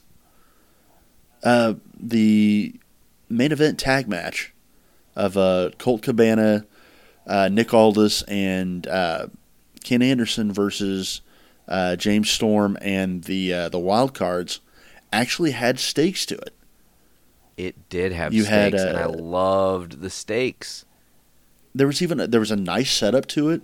There's callbacks. Basically, the stakes were that if Aldis's team won, Cabana would get a shot at the North American National Heavyweight Championship. Yep, the national title, and which Storm is currently holding. And if Storm's team won, he would challenge Aldis for the main title, but would have to forfeit the national title so he had something to lose in it, which is fucking brilliant. It mattered. It made the match definitely way more impactful, and I know we're going to be probably talking about it in a little bit. What's up? The only argument I have for Power right now is I can't figure out what they're trying to do with Aldis. Aldis, I can't figure out if they're trying to paint him as a face or a heel. I think he's almost anti-hero. Like, anti-hero is a bad term, but he's like anti-face, I guess. He's kind of a tweener. And I think that's the new norm in wrestling. It might be. That's a tough road to hoe if you're making the majority of your people like that. But it's so much that they're presenting him. It's not his actions. It's the way they're presenting him. Because they show him doing the interviews and doing the promos where he's talking about the title and how important it is. And he's interacting with the face teams and doing what you would expect a face wrestler to do. But then his whole thing with Camille and, going back and forth with that, I can't think of the guy's name, the guy doing the interviews with him. Joe Golly, I think? Clickbait guy. Yeah, Joe Golly. He comes off as a heel and beat a prick to him, basically. And there is still an element of why is he not letting Camille speak, which is extremely heelish, if that's the case. So, you have a guy that I'm assuming I'm being told to take as a face and take as the hero of the story, but in reality is a bit of a chauvinist or something. Like, it's a really weird dichotomy. I kind of like it though because look at what it's doing. It's created enough mystery that we're actually speaking about character choice of a professional wrestler, not just like, oh, well, they're writing Roman as the face now, so he's obviously the fucking face, but it's making Nick Aldis, who again I've described as bland as dishwater, as being interesting. So that is definitely saying something. Yeah, and it's cool because it could set up a feud with Nick Aldis and Camille, and maybe they do intergender matches at some point if the title's off of him. I think right now he's kind of your golden pony. You do want to keep the belt on him as long as you can. Right. Especially as right now you're building your momentum with Power as a very impactful show. Definitely. Definitely. You know, we had a Trevor Murdoch match, and I've mentioned how I love him. We had Ricky Starks with the Aaron Stevens match. One thing I want to mention is it was on a fake slap. Right. And Aaron was good like, character work, and yeah. I like that Stevens is kind of playing a mashup of the original Damien Sandow and Damien Mizdow. Yes, absolutely. It's like the interbreeding of those two characters come to like this perfect form of himself. He did stuff with Impact for a time, didn't he? He did. He had almost like a Liberace type gimmick that was very odd. Yeah, I remember. Unfortunately, I remember. That was back in the time when they had I think it was the Grand Championship that actually had rounds and judges. It was very, very strange. Yeah, but again, that was also the Billy Corgan era of Impact. Yeah, and I think that's why you see a lot of Impact wrestlers on NWA is because his connection back with Impact. Absolutely, and to touch on one other thing involving that 6-man, no offense because he's one of my faves, one of my dudes, one of my all-time favorite wrestlers just because I loved his gimmick so goddamn much. Mr. Ken Anderson needs to hit the gym, bro. You know, I noticed that too. He looks sluggish, no offense, and looks like he's got a little beard gut going on there. I don't think he's been doing anything since he left Impact. Like, I don't know that he's still been wrestling. So this may be a bit of a comeback for him, possibly. Well, if he's trying to steal Cabana's gimmick, he needs to lay off. Well, honestly, the thing is though I kind of noticed this too. He doesn't have the 6-pack or whatever. But look at all the other guys on that show. Murdoch sure as hell doesn't. Stevens looks a little flabby around the gut. You've got guys like Tim Storm, who's built like a brick shit house, but wouldn't really stand out in WWE, but he stands out there because he is so cut up. Absolutely. Like, you have guys that are a little bit like more of the how to put it. They look less like bodybuilders, more like offensive linemen. No less powerful, but definitely got not the bodybuilder physique. Nailed it. I have a question. So I think Anderson, he kind of fits in his own way. Yeah. But I do have a question for you before we stray super far from Power, because I feel like it's about to happen. Sure. Because we have a lot on our brain and we're a little tangential tonight. Sure. Is it just me, or was that fucking match between Homicide Kingston and the Dawsons really brutal? You know, I noticed the same thing. For only really being chair shots and a few decent chair spots, it really did feel a little more violent. I don't think the match itself was that violent. I think it's the contrast with everything else. You didn't see a lot of that kind of matches in the original NWA. And we still really haven't. Right. And because of that, it does stand out a lot more. It's the only time I think we've seen a chair used so far through, I guess, 4 episodes now. And, again, the studio, you pick up sound a lot more. So the chair shots sound a lot nastier. And you hear people actually yelling and selling a lot more than what you would in an arena show. Absolutely. And one thing I noticed, I even mentioned to Sarah, because she was watching a little bit of Power with me, I was like, these chairs aren't fucking given, man. Like, right. Those are actual proper folding fucking chairs. Right. Not the black prop chair company. Right. That, no offense, but AEW and WWE must have the same provider of chairs. I wouldn't doubt it. I mean, listen, Eddie Kingston did a back body drop through It was a double a suplex. tower of chairs with a chair in between the chairs, and Yeah, it was a didn't double budge. suplex, yeah. It sounded awful. It sounded It really did. bad. And, I think it speaks to Kingston and Homicide are known for those kind of matches. So they're in their element with them. But I think it's a combination of you can actually hear it a lot better than what you would normally. So it sounds a lot more violent. And because it's so drastically different than everything else on that show, you take notice of it a little more. I agree. So far, I think this is my favorite episode of Power. I still, honestly, I got to go with the first one, the first episode more. It was special. Just because, yeah, it's special, and the Tim Storm story has a lot more gravity behind it than anything they've done really since. But the fact that I like the stakes going in with James Storm. So I think they're definitely got something they're building to. I think they're going to have Cabana win the title, but it's going to be a screw job by Aldis. Could be. Because that's the sensible way to give Cabana the title back, and it plays into his kind of like quasi-heel character that he's playing right now, which it didn't really seem like when he debuted back at the episode 2 of Power that he was really heelish, but now it kind of seems he's more aligning himself that way. So James Storm loses the title to because of Aldis, and then that will absolutely set them up to go head-to-head. Right. I think there's definitely something in there. I think Tim Storm is being relegated more to the tag team division. I do think you're going to have an Eli Drake, kind of worming his way into the title picture at some point.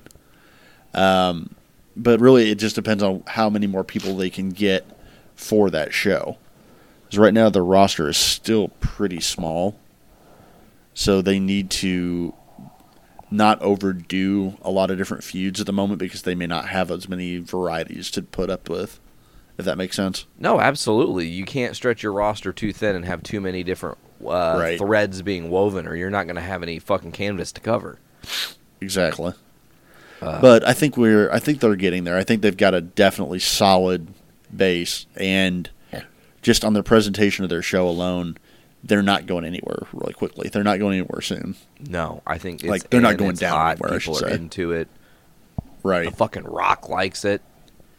I have to ask one final thing about Power is, I love the presentation. I love the old school vibe. I love the studio setting and everything. Hell, I even like Cornette. What the fuck is going on with those commercials? Dude, they are gimmick commercials. That's the whole thing. They really are. But they're so fucking weird. It's like watching Southpaw again. And I think that's kind of the play that they're taking. Is it's a mixture of that idea that Southpaw did, or that WWE did with their Southpaw thing, right? But then also you look at old school wrestling promotions would have commercials, and they're on YouTube where you're not going to have an actual commercial come on because it would kind of take you out of it. Which I don't know how they're monetizing that, but whatever. No, I'm not there. Corgan's got enough money to throw at it right now, so I think that's kind of what they're Smashing hoping. Pumpkins did very well in their careers. I think they're trying to use the success of the show to try to get it a TV deal. I think they might have a good case for a TV deal. Depends on who's willing to pick them up. TBS. I think it's definitely got TBS. You think? TBS, because I think AEW is kind of already working in tandem with NWA, and I don't mean they're actually working side by side, but that's true. They have AEW and NWA Power come out on the same day, and they aren't head to head with each other. They're in succession. That's true. They've also, Cody was the Cody Aldis match at All In, and then Cody Aldis again at NWA 70. That's right. Or something, I think it was. That could be. I could see that now you're thinking about it. Yeah. I mean, if you really want to put the bricks to McMahon, especially now that, we haven't even talked about this yet, but AEW last week beat SmackDown ratings. Yeah. Yes, they did. And matter of fact, correct me if I'm wrong, but I know SmackDown was on FS1 last week, but did just awful numbers. Not even 1 million from their Right. 4 million debut with Friday Night SmackDown on Fox. And sure, like you said, on FS1, sure, you're going up against the Game 5 of the World Series where the president got booed out of the fucking building and all this other crazy shit, women flashing their titties and all this stuff. It's almost as if we're back in 1998 in the Attitude Era of baseball? That's weird. I'll take it. But with all those things that you're competing with, honestly, it's hard for SmackDown to really get the rating. But AEW's not letting up. People are still, I mean, the margin of fans that are dropping off is not a number to be alarmed at. It's kind of average until something really big pops to even draw them in even more. Right. Another moment, a shock. These are, right now we're in the slow building phase of this company. So, and especially now with how much traction Dark is getting. I got to say that I love the ballsiness of them rerunning Dynamite on Friday With extra footage. with extra footage, but they reran it against where SmackDown would have been. And now, So, let me ask they're this. going, Is well- that the rating they're quoting that beat SmackDown, or are they taking from Wednesday's rating? I honestly don't know. I think it was just Wednesdays, but the fact that FS1 decided to air WWE instead of Fox because they didn't want to go up against the World Series, and AEW goes, fuck it, we'll do it, and did well. We're going to even re-show something that we've already shown, and we're still going to do well with it. That says a lot for what TNT thinks of AEW and what AEW is still willing to push, which I think is really cool. I absolutely 100% concur with that thought. Because I will say I didn't get to see the extra footage though. I managed to I flipped over to it too late to see it. I'm pretty sure it's just Kenny comes out and talks unfinished business with Moxley. After Mox DDT's the ref, and then there's like kind of a standoffy bit, and I think they might have thrown weapons at each other like chairs or something, or he doesn't go to hit Moxley. Moxley leaves, Gotcha. and then Hangman comes out and challenges Pac for something. That's right. Okay. So we got Mox. So you have Hangman Pac again at Full Gear. Most likely, I would say that's what's going to happen. Gotcha. Yeah. Okay. We'll officially get that match that never happened officially. Right. Was that Double or Nothing that was supposed to happen? It was supposed to be a Double or Nothing, and then Pac backed out of it because he didn't want to take a loss while he was still the Dragon Gate champ. And they reran it. They ran it back finally at the first episode of Dynamite, and with Pac coming away with the win. Yeah, which was a good ass But match. yes, it We was. talked about it. Quick segue into Dark real quick. Sure. I love the fact that Dark, not only are they presenting the Dark segments and the was it undesirable to undeniable thing, which is kind of neat in its own way, but they're actually using it to hype up Dynamite as well. They announced the matches for Dynamite on Dark tonight. It's really smart marketing, It is. and like And saying I'm everything excited- that's I'm happening even on more excited AEW for Dark Dynamite now. tomorrow. Yep, and I'm excited even more so for Dark now. Yeah, and it's really cool because for- you'll get for to actually Dynamite, witness rather. Dark live. I'm stoked. I can't wait. I'm guessing it's probably like 1 or 2 matches before the main card. Seems Maybe like the it. main card, and there's probably like 1 go-home match, and then that's Dark because usually 3 or 4 matches. Thinking so. Uh, So, what did you think of Dark tonight? Man, I loved it. We're going to definitely get into that a little bit later as well. I know there were only 3 matches tonight. Mm-hmm. 2 of those 3 matches made, and you guys aren't even ready for this, my top 5. I can't tell you. He's been messaging me. He's very excited about the fact that he has the top 5 tonight. I can't believe I did it, though. I don't I'm typically I'm put excited together to hear it. wrestling top 5s, you know? I'm stoked to hear it. Do you want to go ahead and do that now, or do you want to wait until after we talk about Dark? Let's talk about Dark, because that way we can kind of, and then we can filter our way through this. But Sure. 3 matches on Dark. You had the natural Dustin Rhodes and Sonny Kiss versus Peter Avalon and QT Marshall. That was a weird one. It was a weird one, and I get why they put that match together. I really do. first of all, Peter Avalon and Sonny Kiss have had several matches in AEW. They have. In variations, much like we were talking with NWA Power, even though there is a bigger roster, you want people to be able to have kind of a camaraderie and be able to work with these certain people. You also have Dustin, who is a bona fide star again in AEW. Right. Give Sonny Kiss that rub of Dustin. I actually really like JR's line about Dustin about midway through the match, that with AEW not running matches every night of the week, not doing a house show schedule, it's helping Dustin extend his career a little bit more so he's not wearing out quicker than some of the younger guys. Absolutely. That's fucking brilliant and true.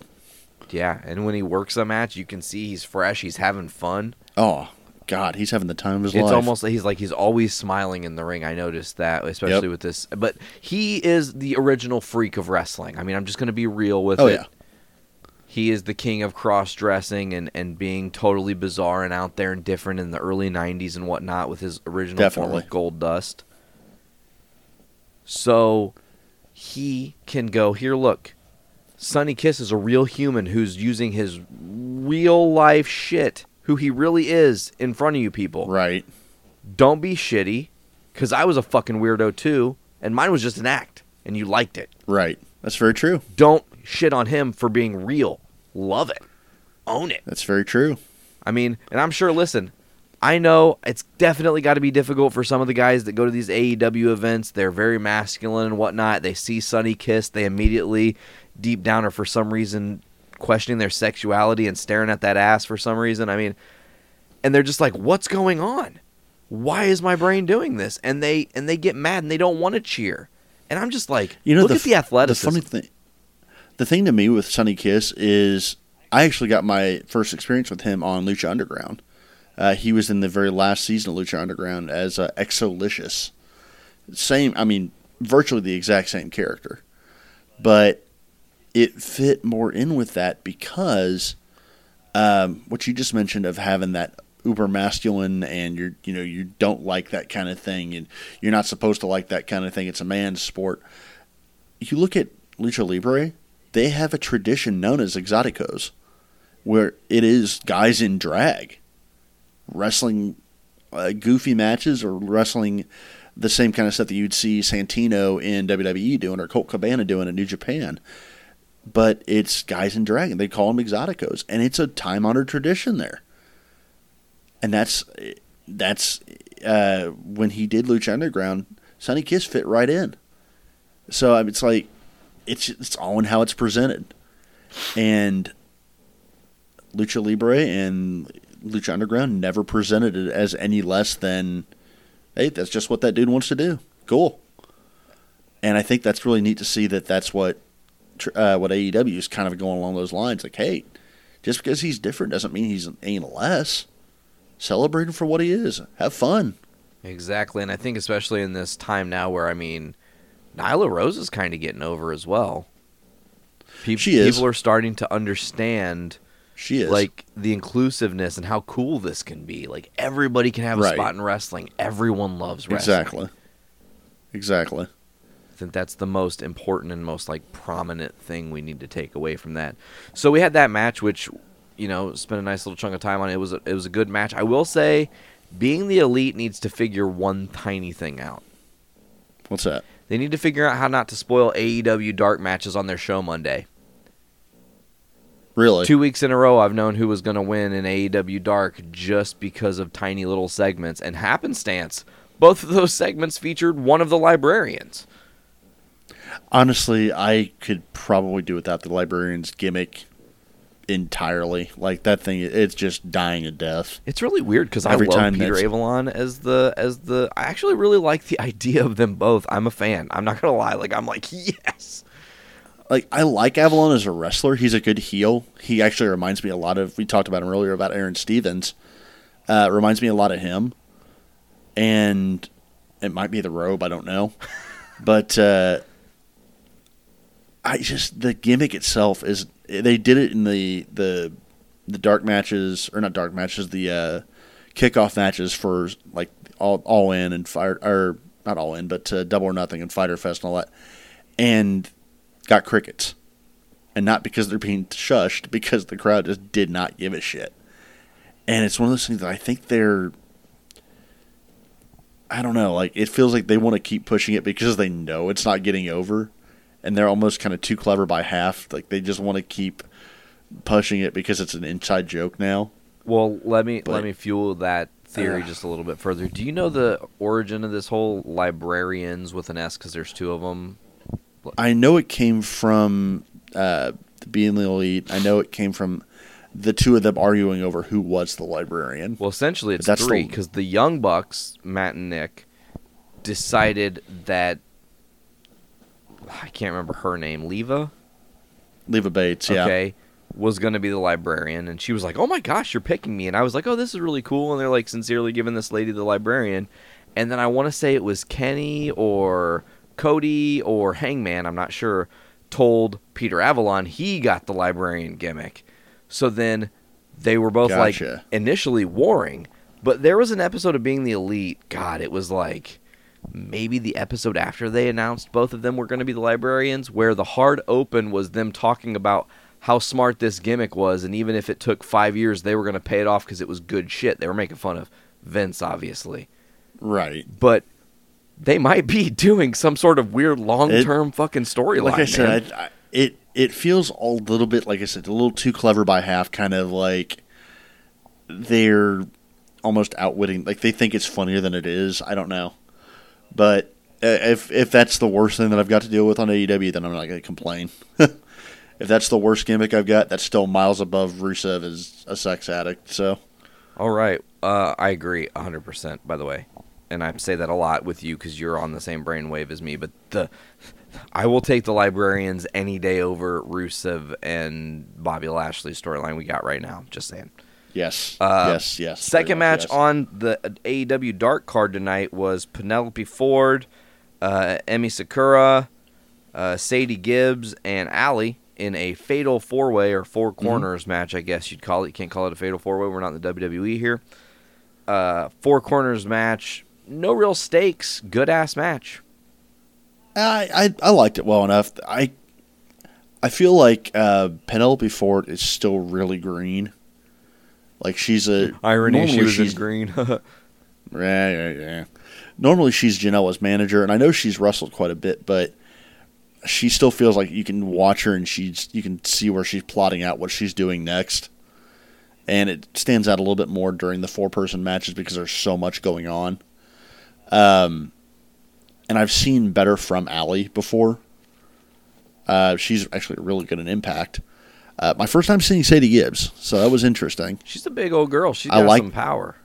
She's a good hoss. They need some more of that. Really, honestly, the women's division in AEW is probably their weakest, but that's mostly because the name recognition really isn't there so much yet.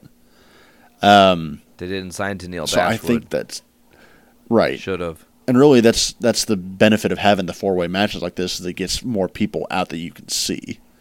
Which I think Sakura, they definitely, we've seen on AEW, was it regular TV? She faced Riho, right? Yeah, it was I want to say it was a tag match. It was her and Riho versus it was Riho and Britt Baker versus Emi Sakura and someone. I think it may have been B. Priestley. It was B. Priestley. Nice callback, brother. Oddly enough, you know who B. Priestley's dating? Darby Allin? No, I don't know. Will Ospreay. Who? Will Ospreay. Really? Yeah, that's interesting. That is going to be some athletic ass kids at some point. For real. Well, our son Vincent here is only 4, and he can do a quadruple backflip. Yeah. Into a cutter. Yeah, our son was born and he's just levitating. So, no, like I like the match. I think it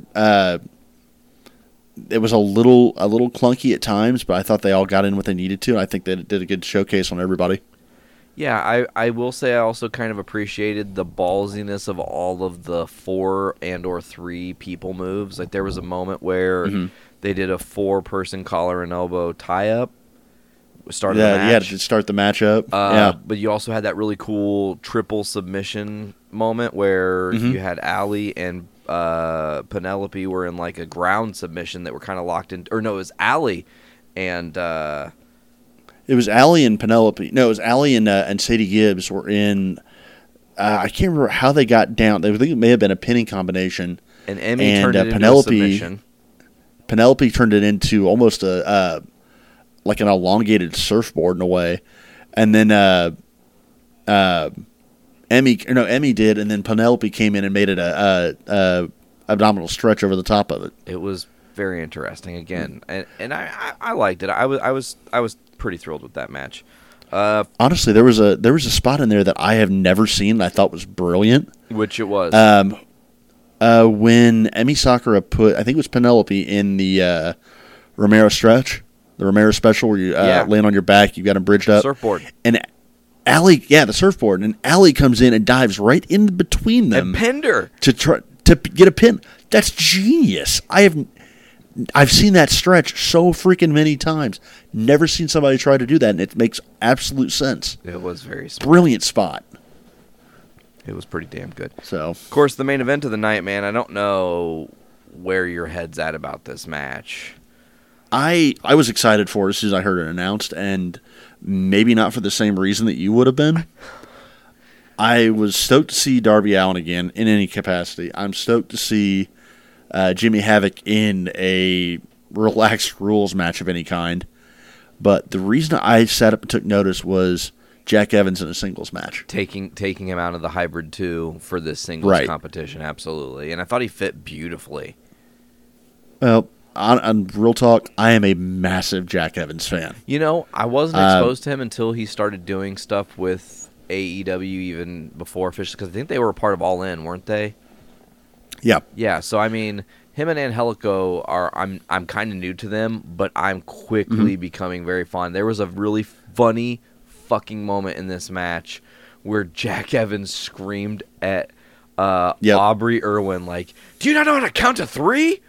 Yep. And I just the way he said it, because it was so serious. It was like there wasn't a camera on, and no one was watching, and he was really fucking mad, and it was believable. Here's the thing about Jack Evans. I absolutely love the dude. He's been around forever. Like, legitimately, he was in PWG originally. He was in that, I can't ever remember the name of the show, the ill-fated, like, short promotion that MTV ran. Oh, was that like XCW? Yeah, with Teddy Hart being a big name in it. Jack Evans was big into that. Evans was in the original, a couple of episodes of the original TNA. But he's been down in Mexico for years. And the dude is legitimately, I would put him up there with Ospreay as one of the best high flyers on the planet. And can do shit that his body is like flexible as hell. He can do shit that I've not seen other people do. He's one of the best high flyers I've ever seen. And they gave him a bit of a kind of a bit part in Lucha Underground, which I'll talk about quite a bit. I love the show. But he and Angelico have teamed together in Mexico for a long time. They separated him on Lucha Underground and had him run around with Johnny Mundo or Johnny Impact or Johnny whatever the hell his last name is now, John Morrison's faction. Johnny Circle. His gimmick is just go to whatever show and Johnny that. Yeah, he's Johnny. Seriously, Johnny Impact, Johnny Nitro, Johnny Mundo. But Evans actually is a hell of a trash talker. He's got great charisma. He's a great high flyer and underrated as hell. You saw a little bit of it tonight. The dude can sell like a motherfucker. Oh, yeah. I've watched matches with him and Cassius Ohno, he was still wrestling as Chris Hero, that Hero would hit him with an elbow and you would swear like instant CTE, like concussion syndrome, fucking death, neck broken, the guy would just flop like a dead fish. And he sells death so goddamn well. I can't remember what spot he took. Was it the double underhook pile driver at one point from I think it may have been maybe it was a chair shot, something he took off of Havoc tonight, that they even called attention to him being on the mat and just being dead-eyed, just done. I think that happened. Is that when that happened outside the ring? Because he was by one of the corners. When he flopped down, he was laying on the apron. Okay. Because JR actually called it out. I'm trying to remember. I watched a lot of wrestling today, bro. There you go. I'm a little wrestling, man. And like good wrestling. Like 2 hours of Raw is a chore. You can't remember because it's bad. There's a lot of bad to wade through. When you watch these, Real talk, these other programs, it's so good. There's so much. You're just like, what all happened? Yep. Real talk, I wanted to watch some more this weekend and didn't get a chance to. After I went to a concert Saturday night and I was completely, jet lagged all day Sunday. I even took time off yesterday, didn't go into work yesterday, and I still didn't get a chance to watch shit. I was too out of it. But I actually have a couple shows I'm wanted to and plan on watching from Beyond and a couple other promotions. But, man, you got more in than I did this week, I think. Yeah, I dove pretty deep, and to quote you, real talk, I injured myself because, spoiler alert, little children are firecrackers, and I ain't no spring chicken. And Ollie really likes throwing football, so we've been throwing football lately, and throwing football turns into Nate being wide receiver like I used to be because the neighbor boy's got quite an arm on him, and I fucking tore my calf muscle. Is that what the actual diagnosis was? I knew you did something too, but you never did. I never did figure out or find out what the actual diagnosis was. Well, I'm on day 5 and I can still barely walk, so that's a good diagnosis. Yeah, yeah. It's 2019 out here. We ain't got health insurance. You know what's up. But anyways, just having some time, man, has been nice, and just I have an hour here. Easy to put an hour down of wrestling or catch up on. I mean, we're going to get into it here in a minute, but watching older stuff that's not WWE, right? That's kind of me filling in a gap of time when I didn't watch wrestling hardly at all, and when I did, it was really hyper-focused on WWE, and it was really short-sighted of me now that I'm older and know all these names, and they're like, oh my God, those people had matches against each other there? Right. And really, that's why I keep touting and championing that independentwrestling.tv app. Is it gives you the opportunity to find shit you've never seen before and people you haven't seen before. Absolutely. So with this, I want to hear this top 5, man. Okay. So let's just not waste any more time because we're getting on and it's getting late. You guys have put up with us for 3 hours now. Holy shit. Yeah, say we're working on 3 now. I have a top 5. You have a guy to watch. I do. We'll start with my top 5. I'll just move through it. Most of these matches we've talked about. In the top 3, 2 of the 3 we have not. So at number 5, again, it was more because I was impressed of these 4 and their ability to put a cohesive match together and also make me a fan of almost every single person who was in that match.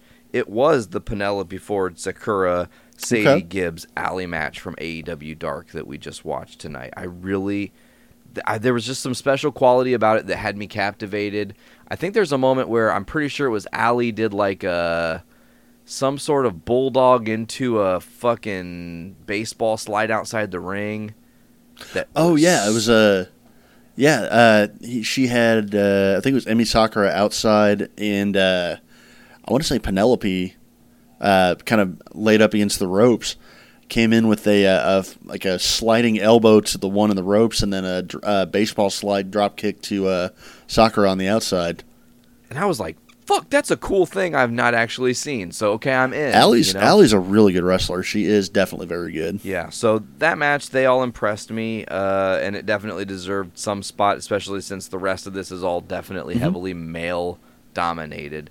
I will also say there was another pretty decent ladies match, an honorable mention if you were, I would probably call the NWA Power match we had this week with, what is it? Marty Bell and Ashley Vox. Ashley Vox, yeah, and Mari Bell, or I think is how you said it. It was a good match, and it set up bigger stakes for the women's title over in NWA, and they even debuted a new wrestler, and that was cool.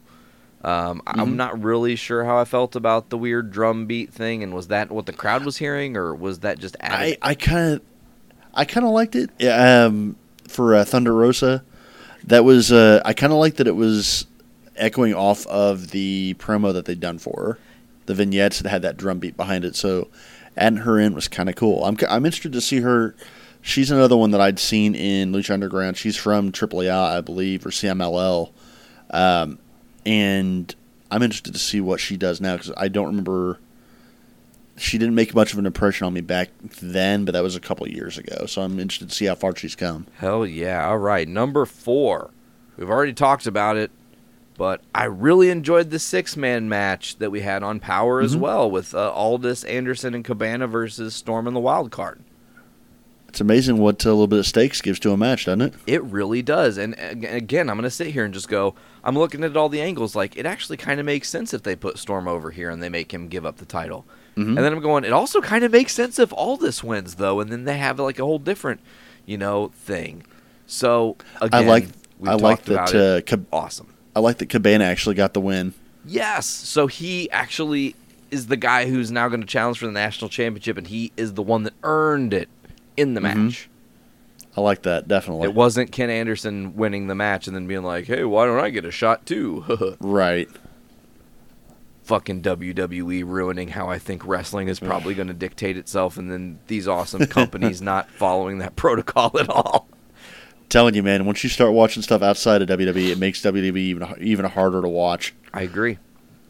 And I think that an honest wrestling fan owes it to themselves, I think is the best way to say that, to try other kinds of wrestling. Couldn't put it any better myself. Yeah, all right. Number 3. Here is our first match that didn't happen this week, and it didn't even happen in the past 5 years. This is a ROH You've been teasing me with this flashback match. You've been teasing me with this one, so I want to hear this. It's a fatal 4-way. Okay. Featuring 3 world champions and a very creative human person. The match was Austin Aries, Bryan Danielson, Jimmy Jacobs, and Tyler Black. And it is amazing. It's a number 1 contenders match for Nigel McGuinness's title in the ROH. That's the time frame. I do have to ask, just because it'll give me a good idea again on time frame. Is this when Age of the Fall was still a thing? I don't know. I'm too rookie on this, so I'm just throwing my hands up. You can't see me, but I'm not sure. Age of the Fall was a faction that was Tyler Black and Jimmy Jacobs. They had talked about how they were partners, so I think this is just after. Okay, gotcha. But it was a very, very brilliant match. It really, the one thing, not only are there so many amazing different spots, there's a lot of spots that you see these guys still use to this day in their arsenal and how they've evolved it and even some of the better fluidity when they were younger and doing some of these things. Bryan Danielson with some of those dragon kicks when he was the American Dragon and all that. But one thing that really made me want to talk about this match more than anything is this match proved to me how fucked WWE is. Because at one point in time, you had all 4 of these dudes working for you. Right. And you couldn't have the foresight or the sense to put them in the same kind of match. I mean, granted, Jimmy Jacobs wasn't the writing capacity. He wasn't an in-ring talent.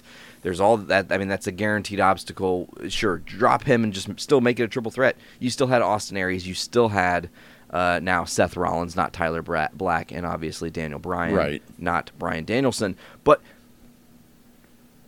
Austin Aries is the guy they just fucking fumbled so hard, man. Yeah, part of me, I don't know how I feel about Austin Aries anymore because I'm not even a fan of him, but I just think the talent's there. He's also had the reputation of being a complete shithead himself. So and that's absolutely factual. Part of me wants to, and isn't quite sure that's fumbling on WWE's part or something he had done, maybe a little bit of both. I do know his run was definitely hurt by injury midway through when Nakamura caved his fucking face in. Yeah. But it was just a really nice like look back, and it made me go, oh my god, there's so many ROH matches that I've never seen that I need. Oh god, you're talking about the high point of ROH as well. Even having the era of Nigel McGuinness as the champ, you have Danielson as the undisputed fucking king of independent wrestling. Tyler Black was a hell of a wrestler. I have to ask, did Black bust out his old finisher? Which was? Yeah, God's Last Gift. I'm not sure. So one thing I wish they would let him use in WWE because it's such a better finisher than what he has. I love the stomp, but God's Last Gift. I can't speak.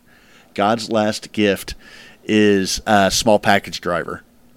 You know what? I think he did use that, and I'm pretty sure he actually wins the match with it. It's a dope fucking finisher, but they never let them use that because it's pretty much a sheer unprotected drop on the back of your head. Totally. So. Oh, you know what? No, you know what he used? He used the buckle bomb as his finisher. In this match, but he does still win. And maybe he does small package him. Again, I've watched so much fucking wrestling, and like I watched that match at like 2 a.m. last night. I was like, I want to watch some wrestling. You got to check out I'm sure you can find a clip of it on YouTube. God's Last Gift was his finisher in ROH for a long time, and really fucking cool move. Actually, I want to say, Cameron Grimes, Trevor Lee actually used it for a while in Impact. Actually, nice. So that was number 3. We're at number 2 now. Yeah, we've talked about it a little bit. We can talk about it as much more as you want because it's that Darby Allin, Jimmy Havoc, Jack Evans match, man. What a great match. And there's a couple spots that we did not talk about earlier that I want to bring up right now. Right, I kind of went overboard gushing over Jack Evans. It's so okay. Yeah. No. You need to gush about Jack Evans. He's quality. I really like him. I really, really do. So one spot involves Jack. Actually, I think both spots involve Jack Evans, but the one was Darby had Jimmy Havoc in like the torture rack. Oh, yeah. And Jack Evans got on the top rope and did like the Finn Balor stomp onto him as Darby like Death Valley Driver into his fucking face. Yep. Stomp into a burning hammer, yeah. It was awesome. I was like, holy shit. And then there was another moment, and I can't remember exactly how it all played out because they had the 2 chairs that are in the corner on their side. Mm-hmm. Jimmy gets power slammed onto him, and he's on his Boss back. Man slammed onto it, yeah. And then didn't Jack do like a front flip onto 450. him? Basically, he had the 2 chairs on their sides. He does basically a sidewalk slam, and there's no giving those chairs whatsoever. At all. And then while Havoc's laying there, jump comes up, and Evans hits a 450 with very little space to actually clear it directly again onto Havoc on the chairs. Great spot. Brutal spot. And then, oh my God, the Jimmy Havoc Darby Allin moment on the middle rope with that superplex. Dude, that scared the shit out of me. That scared the hell out of me because I could see both of them going, oh yeah, I'll take the suplex to the outside. Well, yeah, and then also, I don't know how much your brain was thinking like old school wrestling when, say, middle ropes break.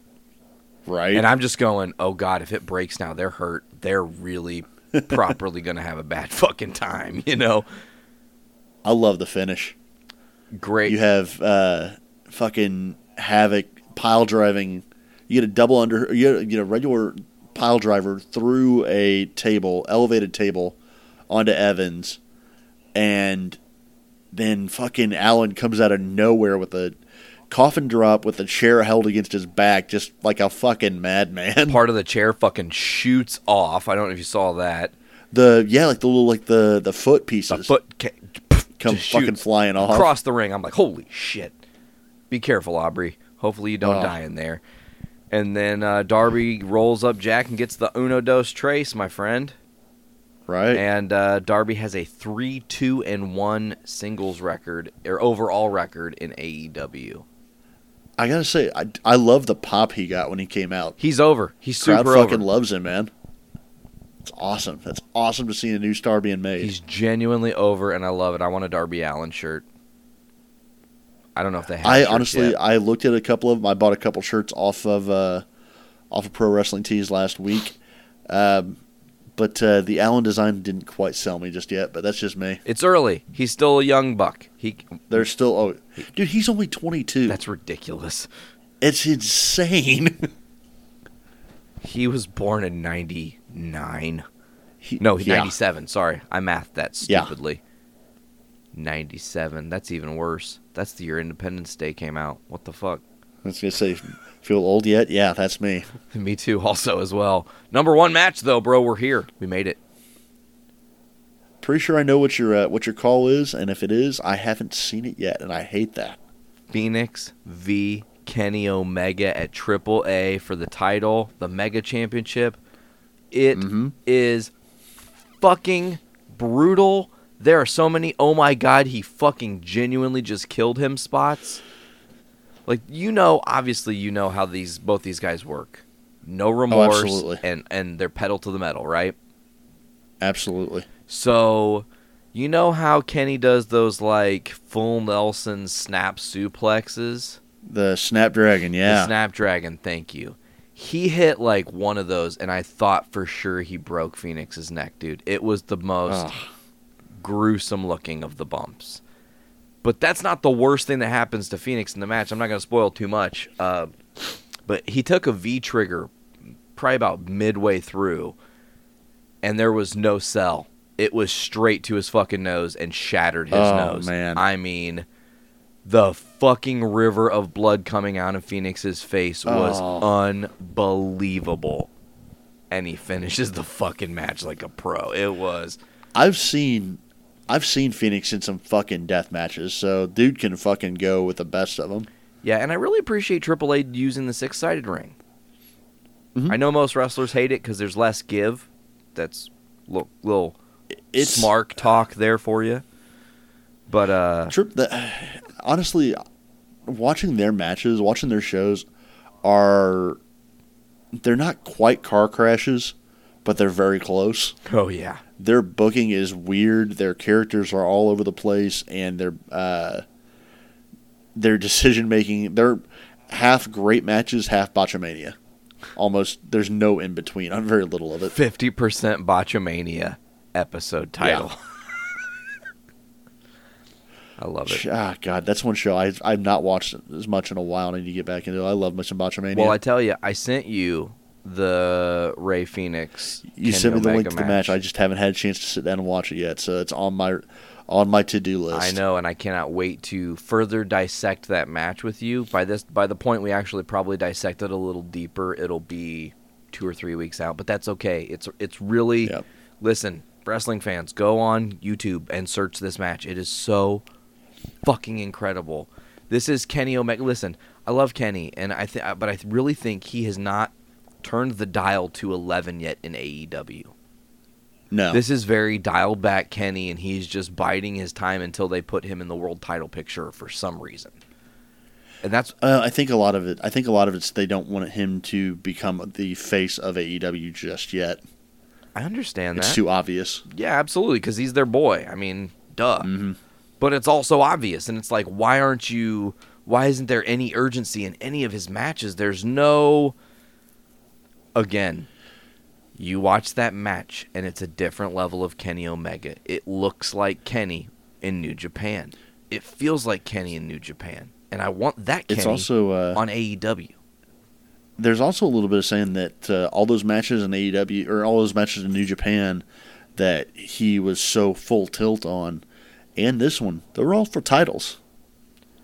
True. He hasn't had a title match in AEW yet. Very So I true. think those are going to, when you see that best bout machine really coming out. All right. But well, man, that's my top 5. I'm stoked for it. I'm glad for it. I'm excited. I'm glad there's a couple matches I can go back and look up myself now. Well, you told me you were like, I don't know if I have a top 5 this week, and I was like, well, I'm just okay. And I think at that point I only had 2 matches.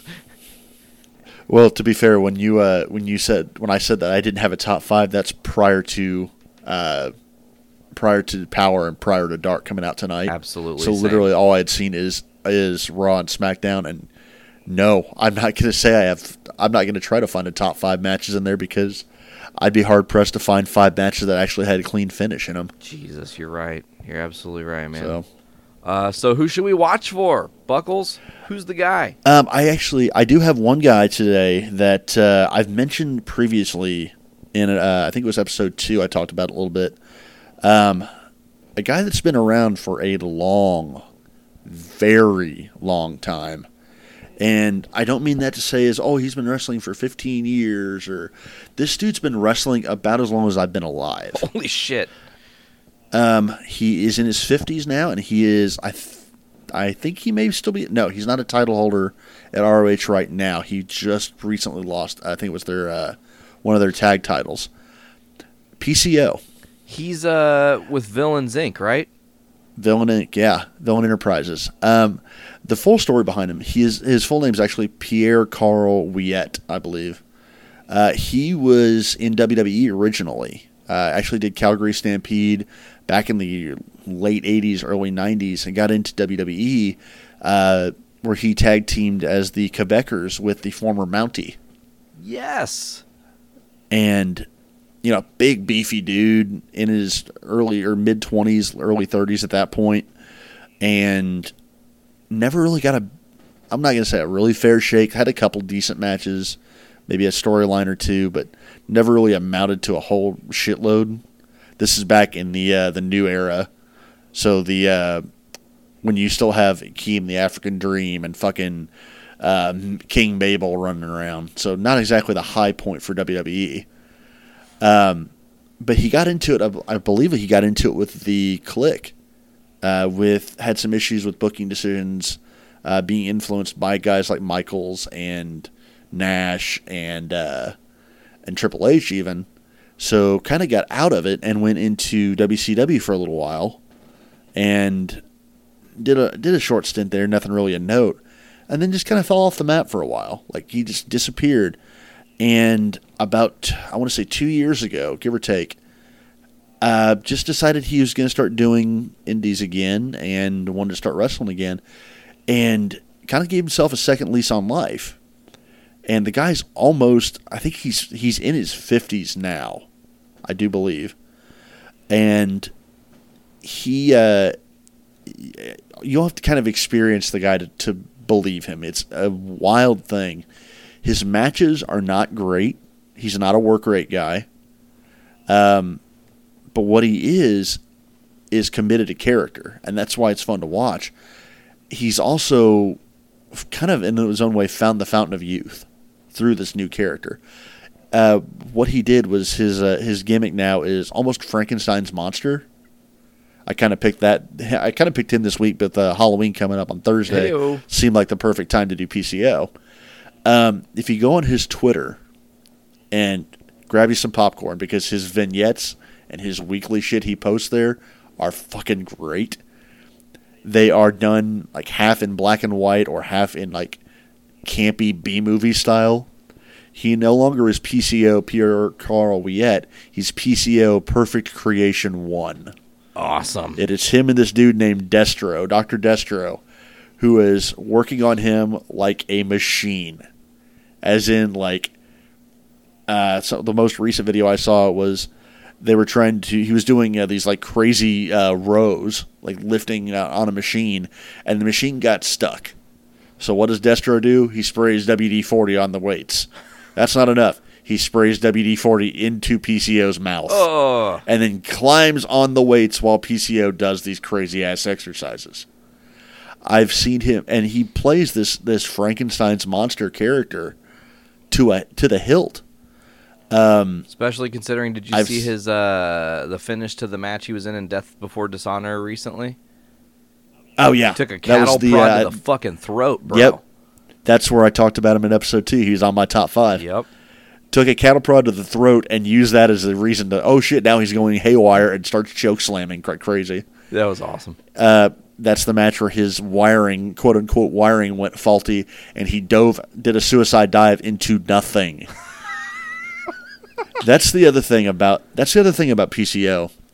is that when I say the guy's found his new lease on life, and the reason that his matches are fun, not only does he play the gimmick to the hilt, he does these crazy ass spots. He reminds me of Darby Allin in a way. Just an older, where Darby Allin will do Darby whatever Allin. to his body. But Allin has the benefit of being 22 and still having some give in his body. PCO is pushing 55, weighs like 320, and is like doing swantons onto the apron and hitting nothing. Like hitting the apron and just bouncing off. Brutal. I watched a clip. You can find it on YouTube if you look up. I think it was from this year's the G1 Supercard that they had in Madison Square Garden.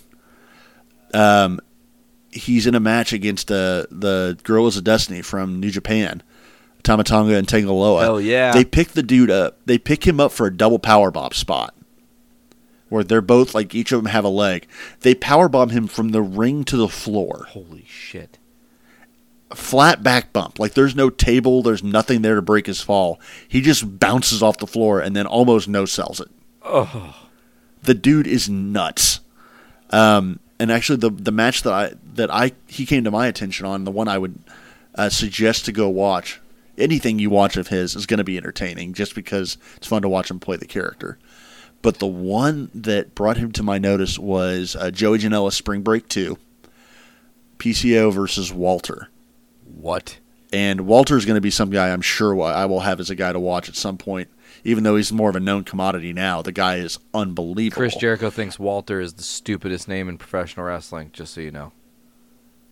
I wouldn't disagree with that, but I will also say that Walter is the one guy in wrestling that scares the absolute shit out of me. Word. Mostly because of his size. He's the same size as my father. And seeing the shit that he does, and as violent as Walter does, makes me think of my dad doing it. That is just terrifying to me. No, thank you. However, the match with PCO and Walter from Spring Break 2, go look it up, because the one thing that Walter's known for, right, is his chops. He is known for his knife-edge chops that are just ridiculously loud and violent looking. He gets into a chop-off with PCO, who wears like this vest to the ring. PCO pulls his vest, like unzips his vest to expose his chest and says, "Bring it the fuck on." And just takes chop after chop after chop. You can visibly see, as the match progresses, his entire chest, PCO's chest, turns black and blue over the course of the match. Ooh. Just from the amount of chops that he takes. Jesus. Okay. Well, and he keeps coming. I know what I'm doing when I get out of here. I seriously, if you can find it on YouTube, find it on Daily Motion, wherever you can. That was one of my favorite matches of, I think it was 2018, either 2018 or 2017. I think it was 2018. That was one of my matches of the year because it was unbelievable to see, like, PCO. If you get on again, you get on his Twitter. His catchphrase is "PCO is not human." Well, you know what? I believe you. Maybe you're right. You are fucked up in the head or something, but good on you, man. Maybe he doesn't. He comes out with his like half-shaved head. He walks around like Frankenstein. Fun as shit to watch. Go check out PCO. Hell yeah! I was gonna say maybe he's got no nerve endings in his body. He can't feel the pain. People were really born like that. Okay. So seeing Darby Allin doing the coffin drop to the apron from, I think it was Fyter Fest. Yeah. The match with Cody Rhodes. Oh yeah. Yeah, that nasty bump that he took. Again, imagine somebody in their mid-50s weighing 3 times as much as he does doing a swanton to that same part of the apron. PCO Allen, huh? PCO Allen's a good one too. Yeah. Really, like I said, any match of PCO's that you watch, you're not going to be disappointed. Wait, because he's PCO fun to watch. And Darby Allin have had a match? Yep. Holy shit. Yeah. I was saying it like PCO is Darby Allin's dad. Yeah. And you just said no. The two of them have had a match, and it is yeah. Shit. Yeah. The guy just takes these ridiculous. You shouldn't do that bumps. Stop for anybody. Just stop. Yes. Oh God, stop. Yes. Please. Yes. Please stop. Okay, well, before we get out here, Buckles, First of all, I want to Yep. say I'm stoked that you brought up PCO. I have been kind of watching him a little bit because he's a part of Ellen Enterprises. So as soon as you mentioned him, I was like, oh, yes, I do know who we're speaking about and can place him in all those things. But I have a question. We're going to go kind of a little bit backwards because as Sure. this is airing or debuting on Wednesday, tonight we have AEW Dynamite. This could be one of the most impactful episodes of Dynamite since its debut, considering we will be... I think I know what you're about to ask, and I'm excited to answer it. Yes, we will be crowning the first ever AEW Tag Team Yep. Champions. So, who you got? Honestly, Lucha Brothers. We are split, folks. I'm taking SCU. I will say my reasoning for saying Lucha Brothers is I am actually pulling myself a little bit out of the kayfabe and a little bit out of the storyline. I think there's a lot more to be done in that feud between SCU and Lucha Brothers with the Christopher Daniels injury. So I think you put the belt on Lucha Brothers and let SCU chase him for a little bit. Let that feud play out. I feel like we have a lot of heels people are chasing now, though. That's That's true.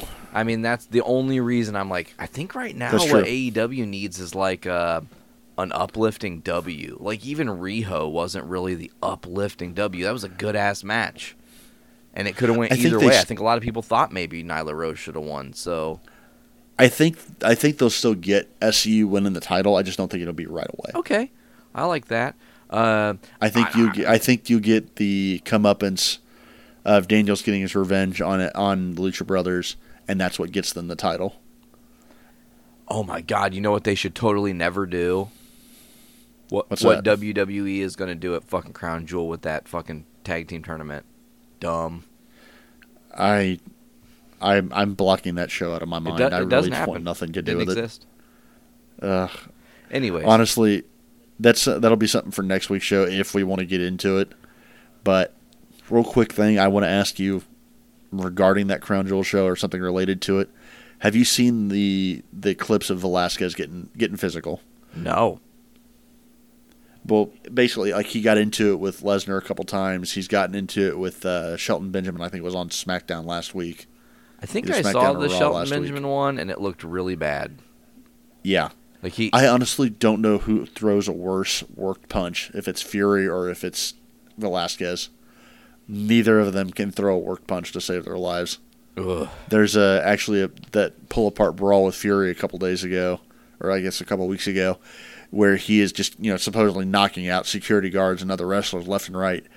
If you slow the footage down, he misses every one of them by a solid 6 inches. Like it's Shane McMahon punch worthy. Not gonna lie, you got to kind of give it props to Tyson Fury, because if he didn't and actually connected, he would kill them. Oh no, I understand why it's hard for them to work punches. I get that entirely. Actually, Shayna Baszler is the only one I thought that I thought had gotten it right away. Yeah. But slowing Fury down and looking at that, it looked really bad. And the same with Velasquez. Well, luckily we won't And ever see Tyson Fury in a ring after this next week, which I'm not going to You say that, but he's willing to do more than one date. So I wouldn't be surprised they run this back at WrestleMania if it's successful. Boycott Crown Jewel. Yeah. Anyways. Yep. All right, folks. Before we get out of here, I'm going to tell you where you can check us out. You can check out Journey into Wrestling every other Wednesday right here on the Journey into Comics Network. Get us on iTunes, Podbean, Stitcher, iTunes. It's fucking Apple Music, dude. Apple Music, Podbean, Stitcher Radio, Google Play Music, Spotify, CastBox, TuneIn, and many others. Just search Journey into Comics Network. Also, go to patreon.com/Journey into Comics. Give us a buck, and you'll be in luck. Anyways, folks, I'd say to check out the Facebook page as well. Oh, yeah, check out our Facebook page, because I tell you what, man, Buckles has been going ham, posting stuff about wrestling, posting a bunch of cool content. You need to check Come out. have discussions with me. It will be fun. What was that? I said, come have discussions with me. Comment back. It will be fun. Yes, it will be absolutely fun. And, folks, listen, Journey into Wrestling's Facebook presence hasn't been the best in the past couple years, but it's getting better, and it's going to be a blast, folks. Buckles, you got anything before we get out of here? I think that's got to be it for me. Well, let's hit them with a buckle bomb, my friend. See what I did there? Oh. It's been season 4, episode 3 of Journey into Wrestling. I have been Nate. Ben Buckles over here. And whoop whoop, this goes out to all the juggalos and juggalettes. Oh. Don't try this at home, and I hope you like it. Oh, boy. Fuck this shit. Ah!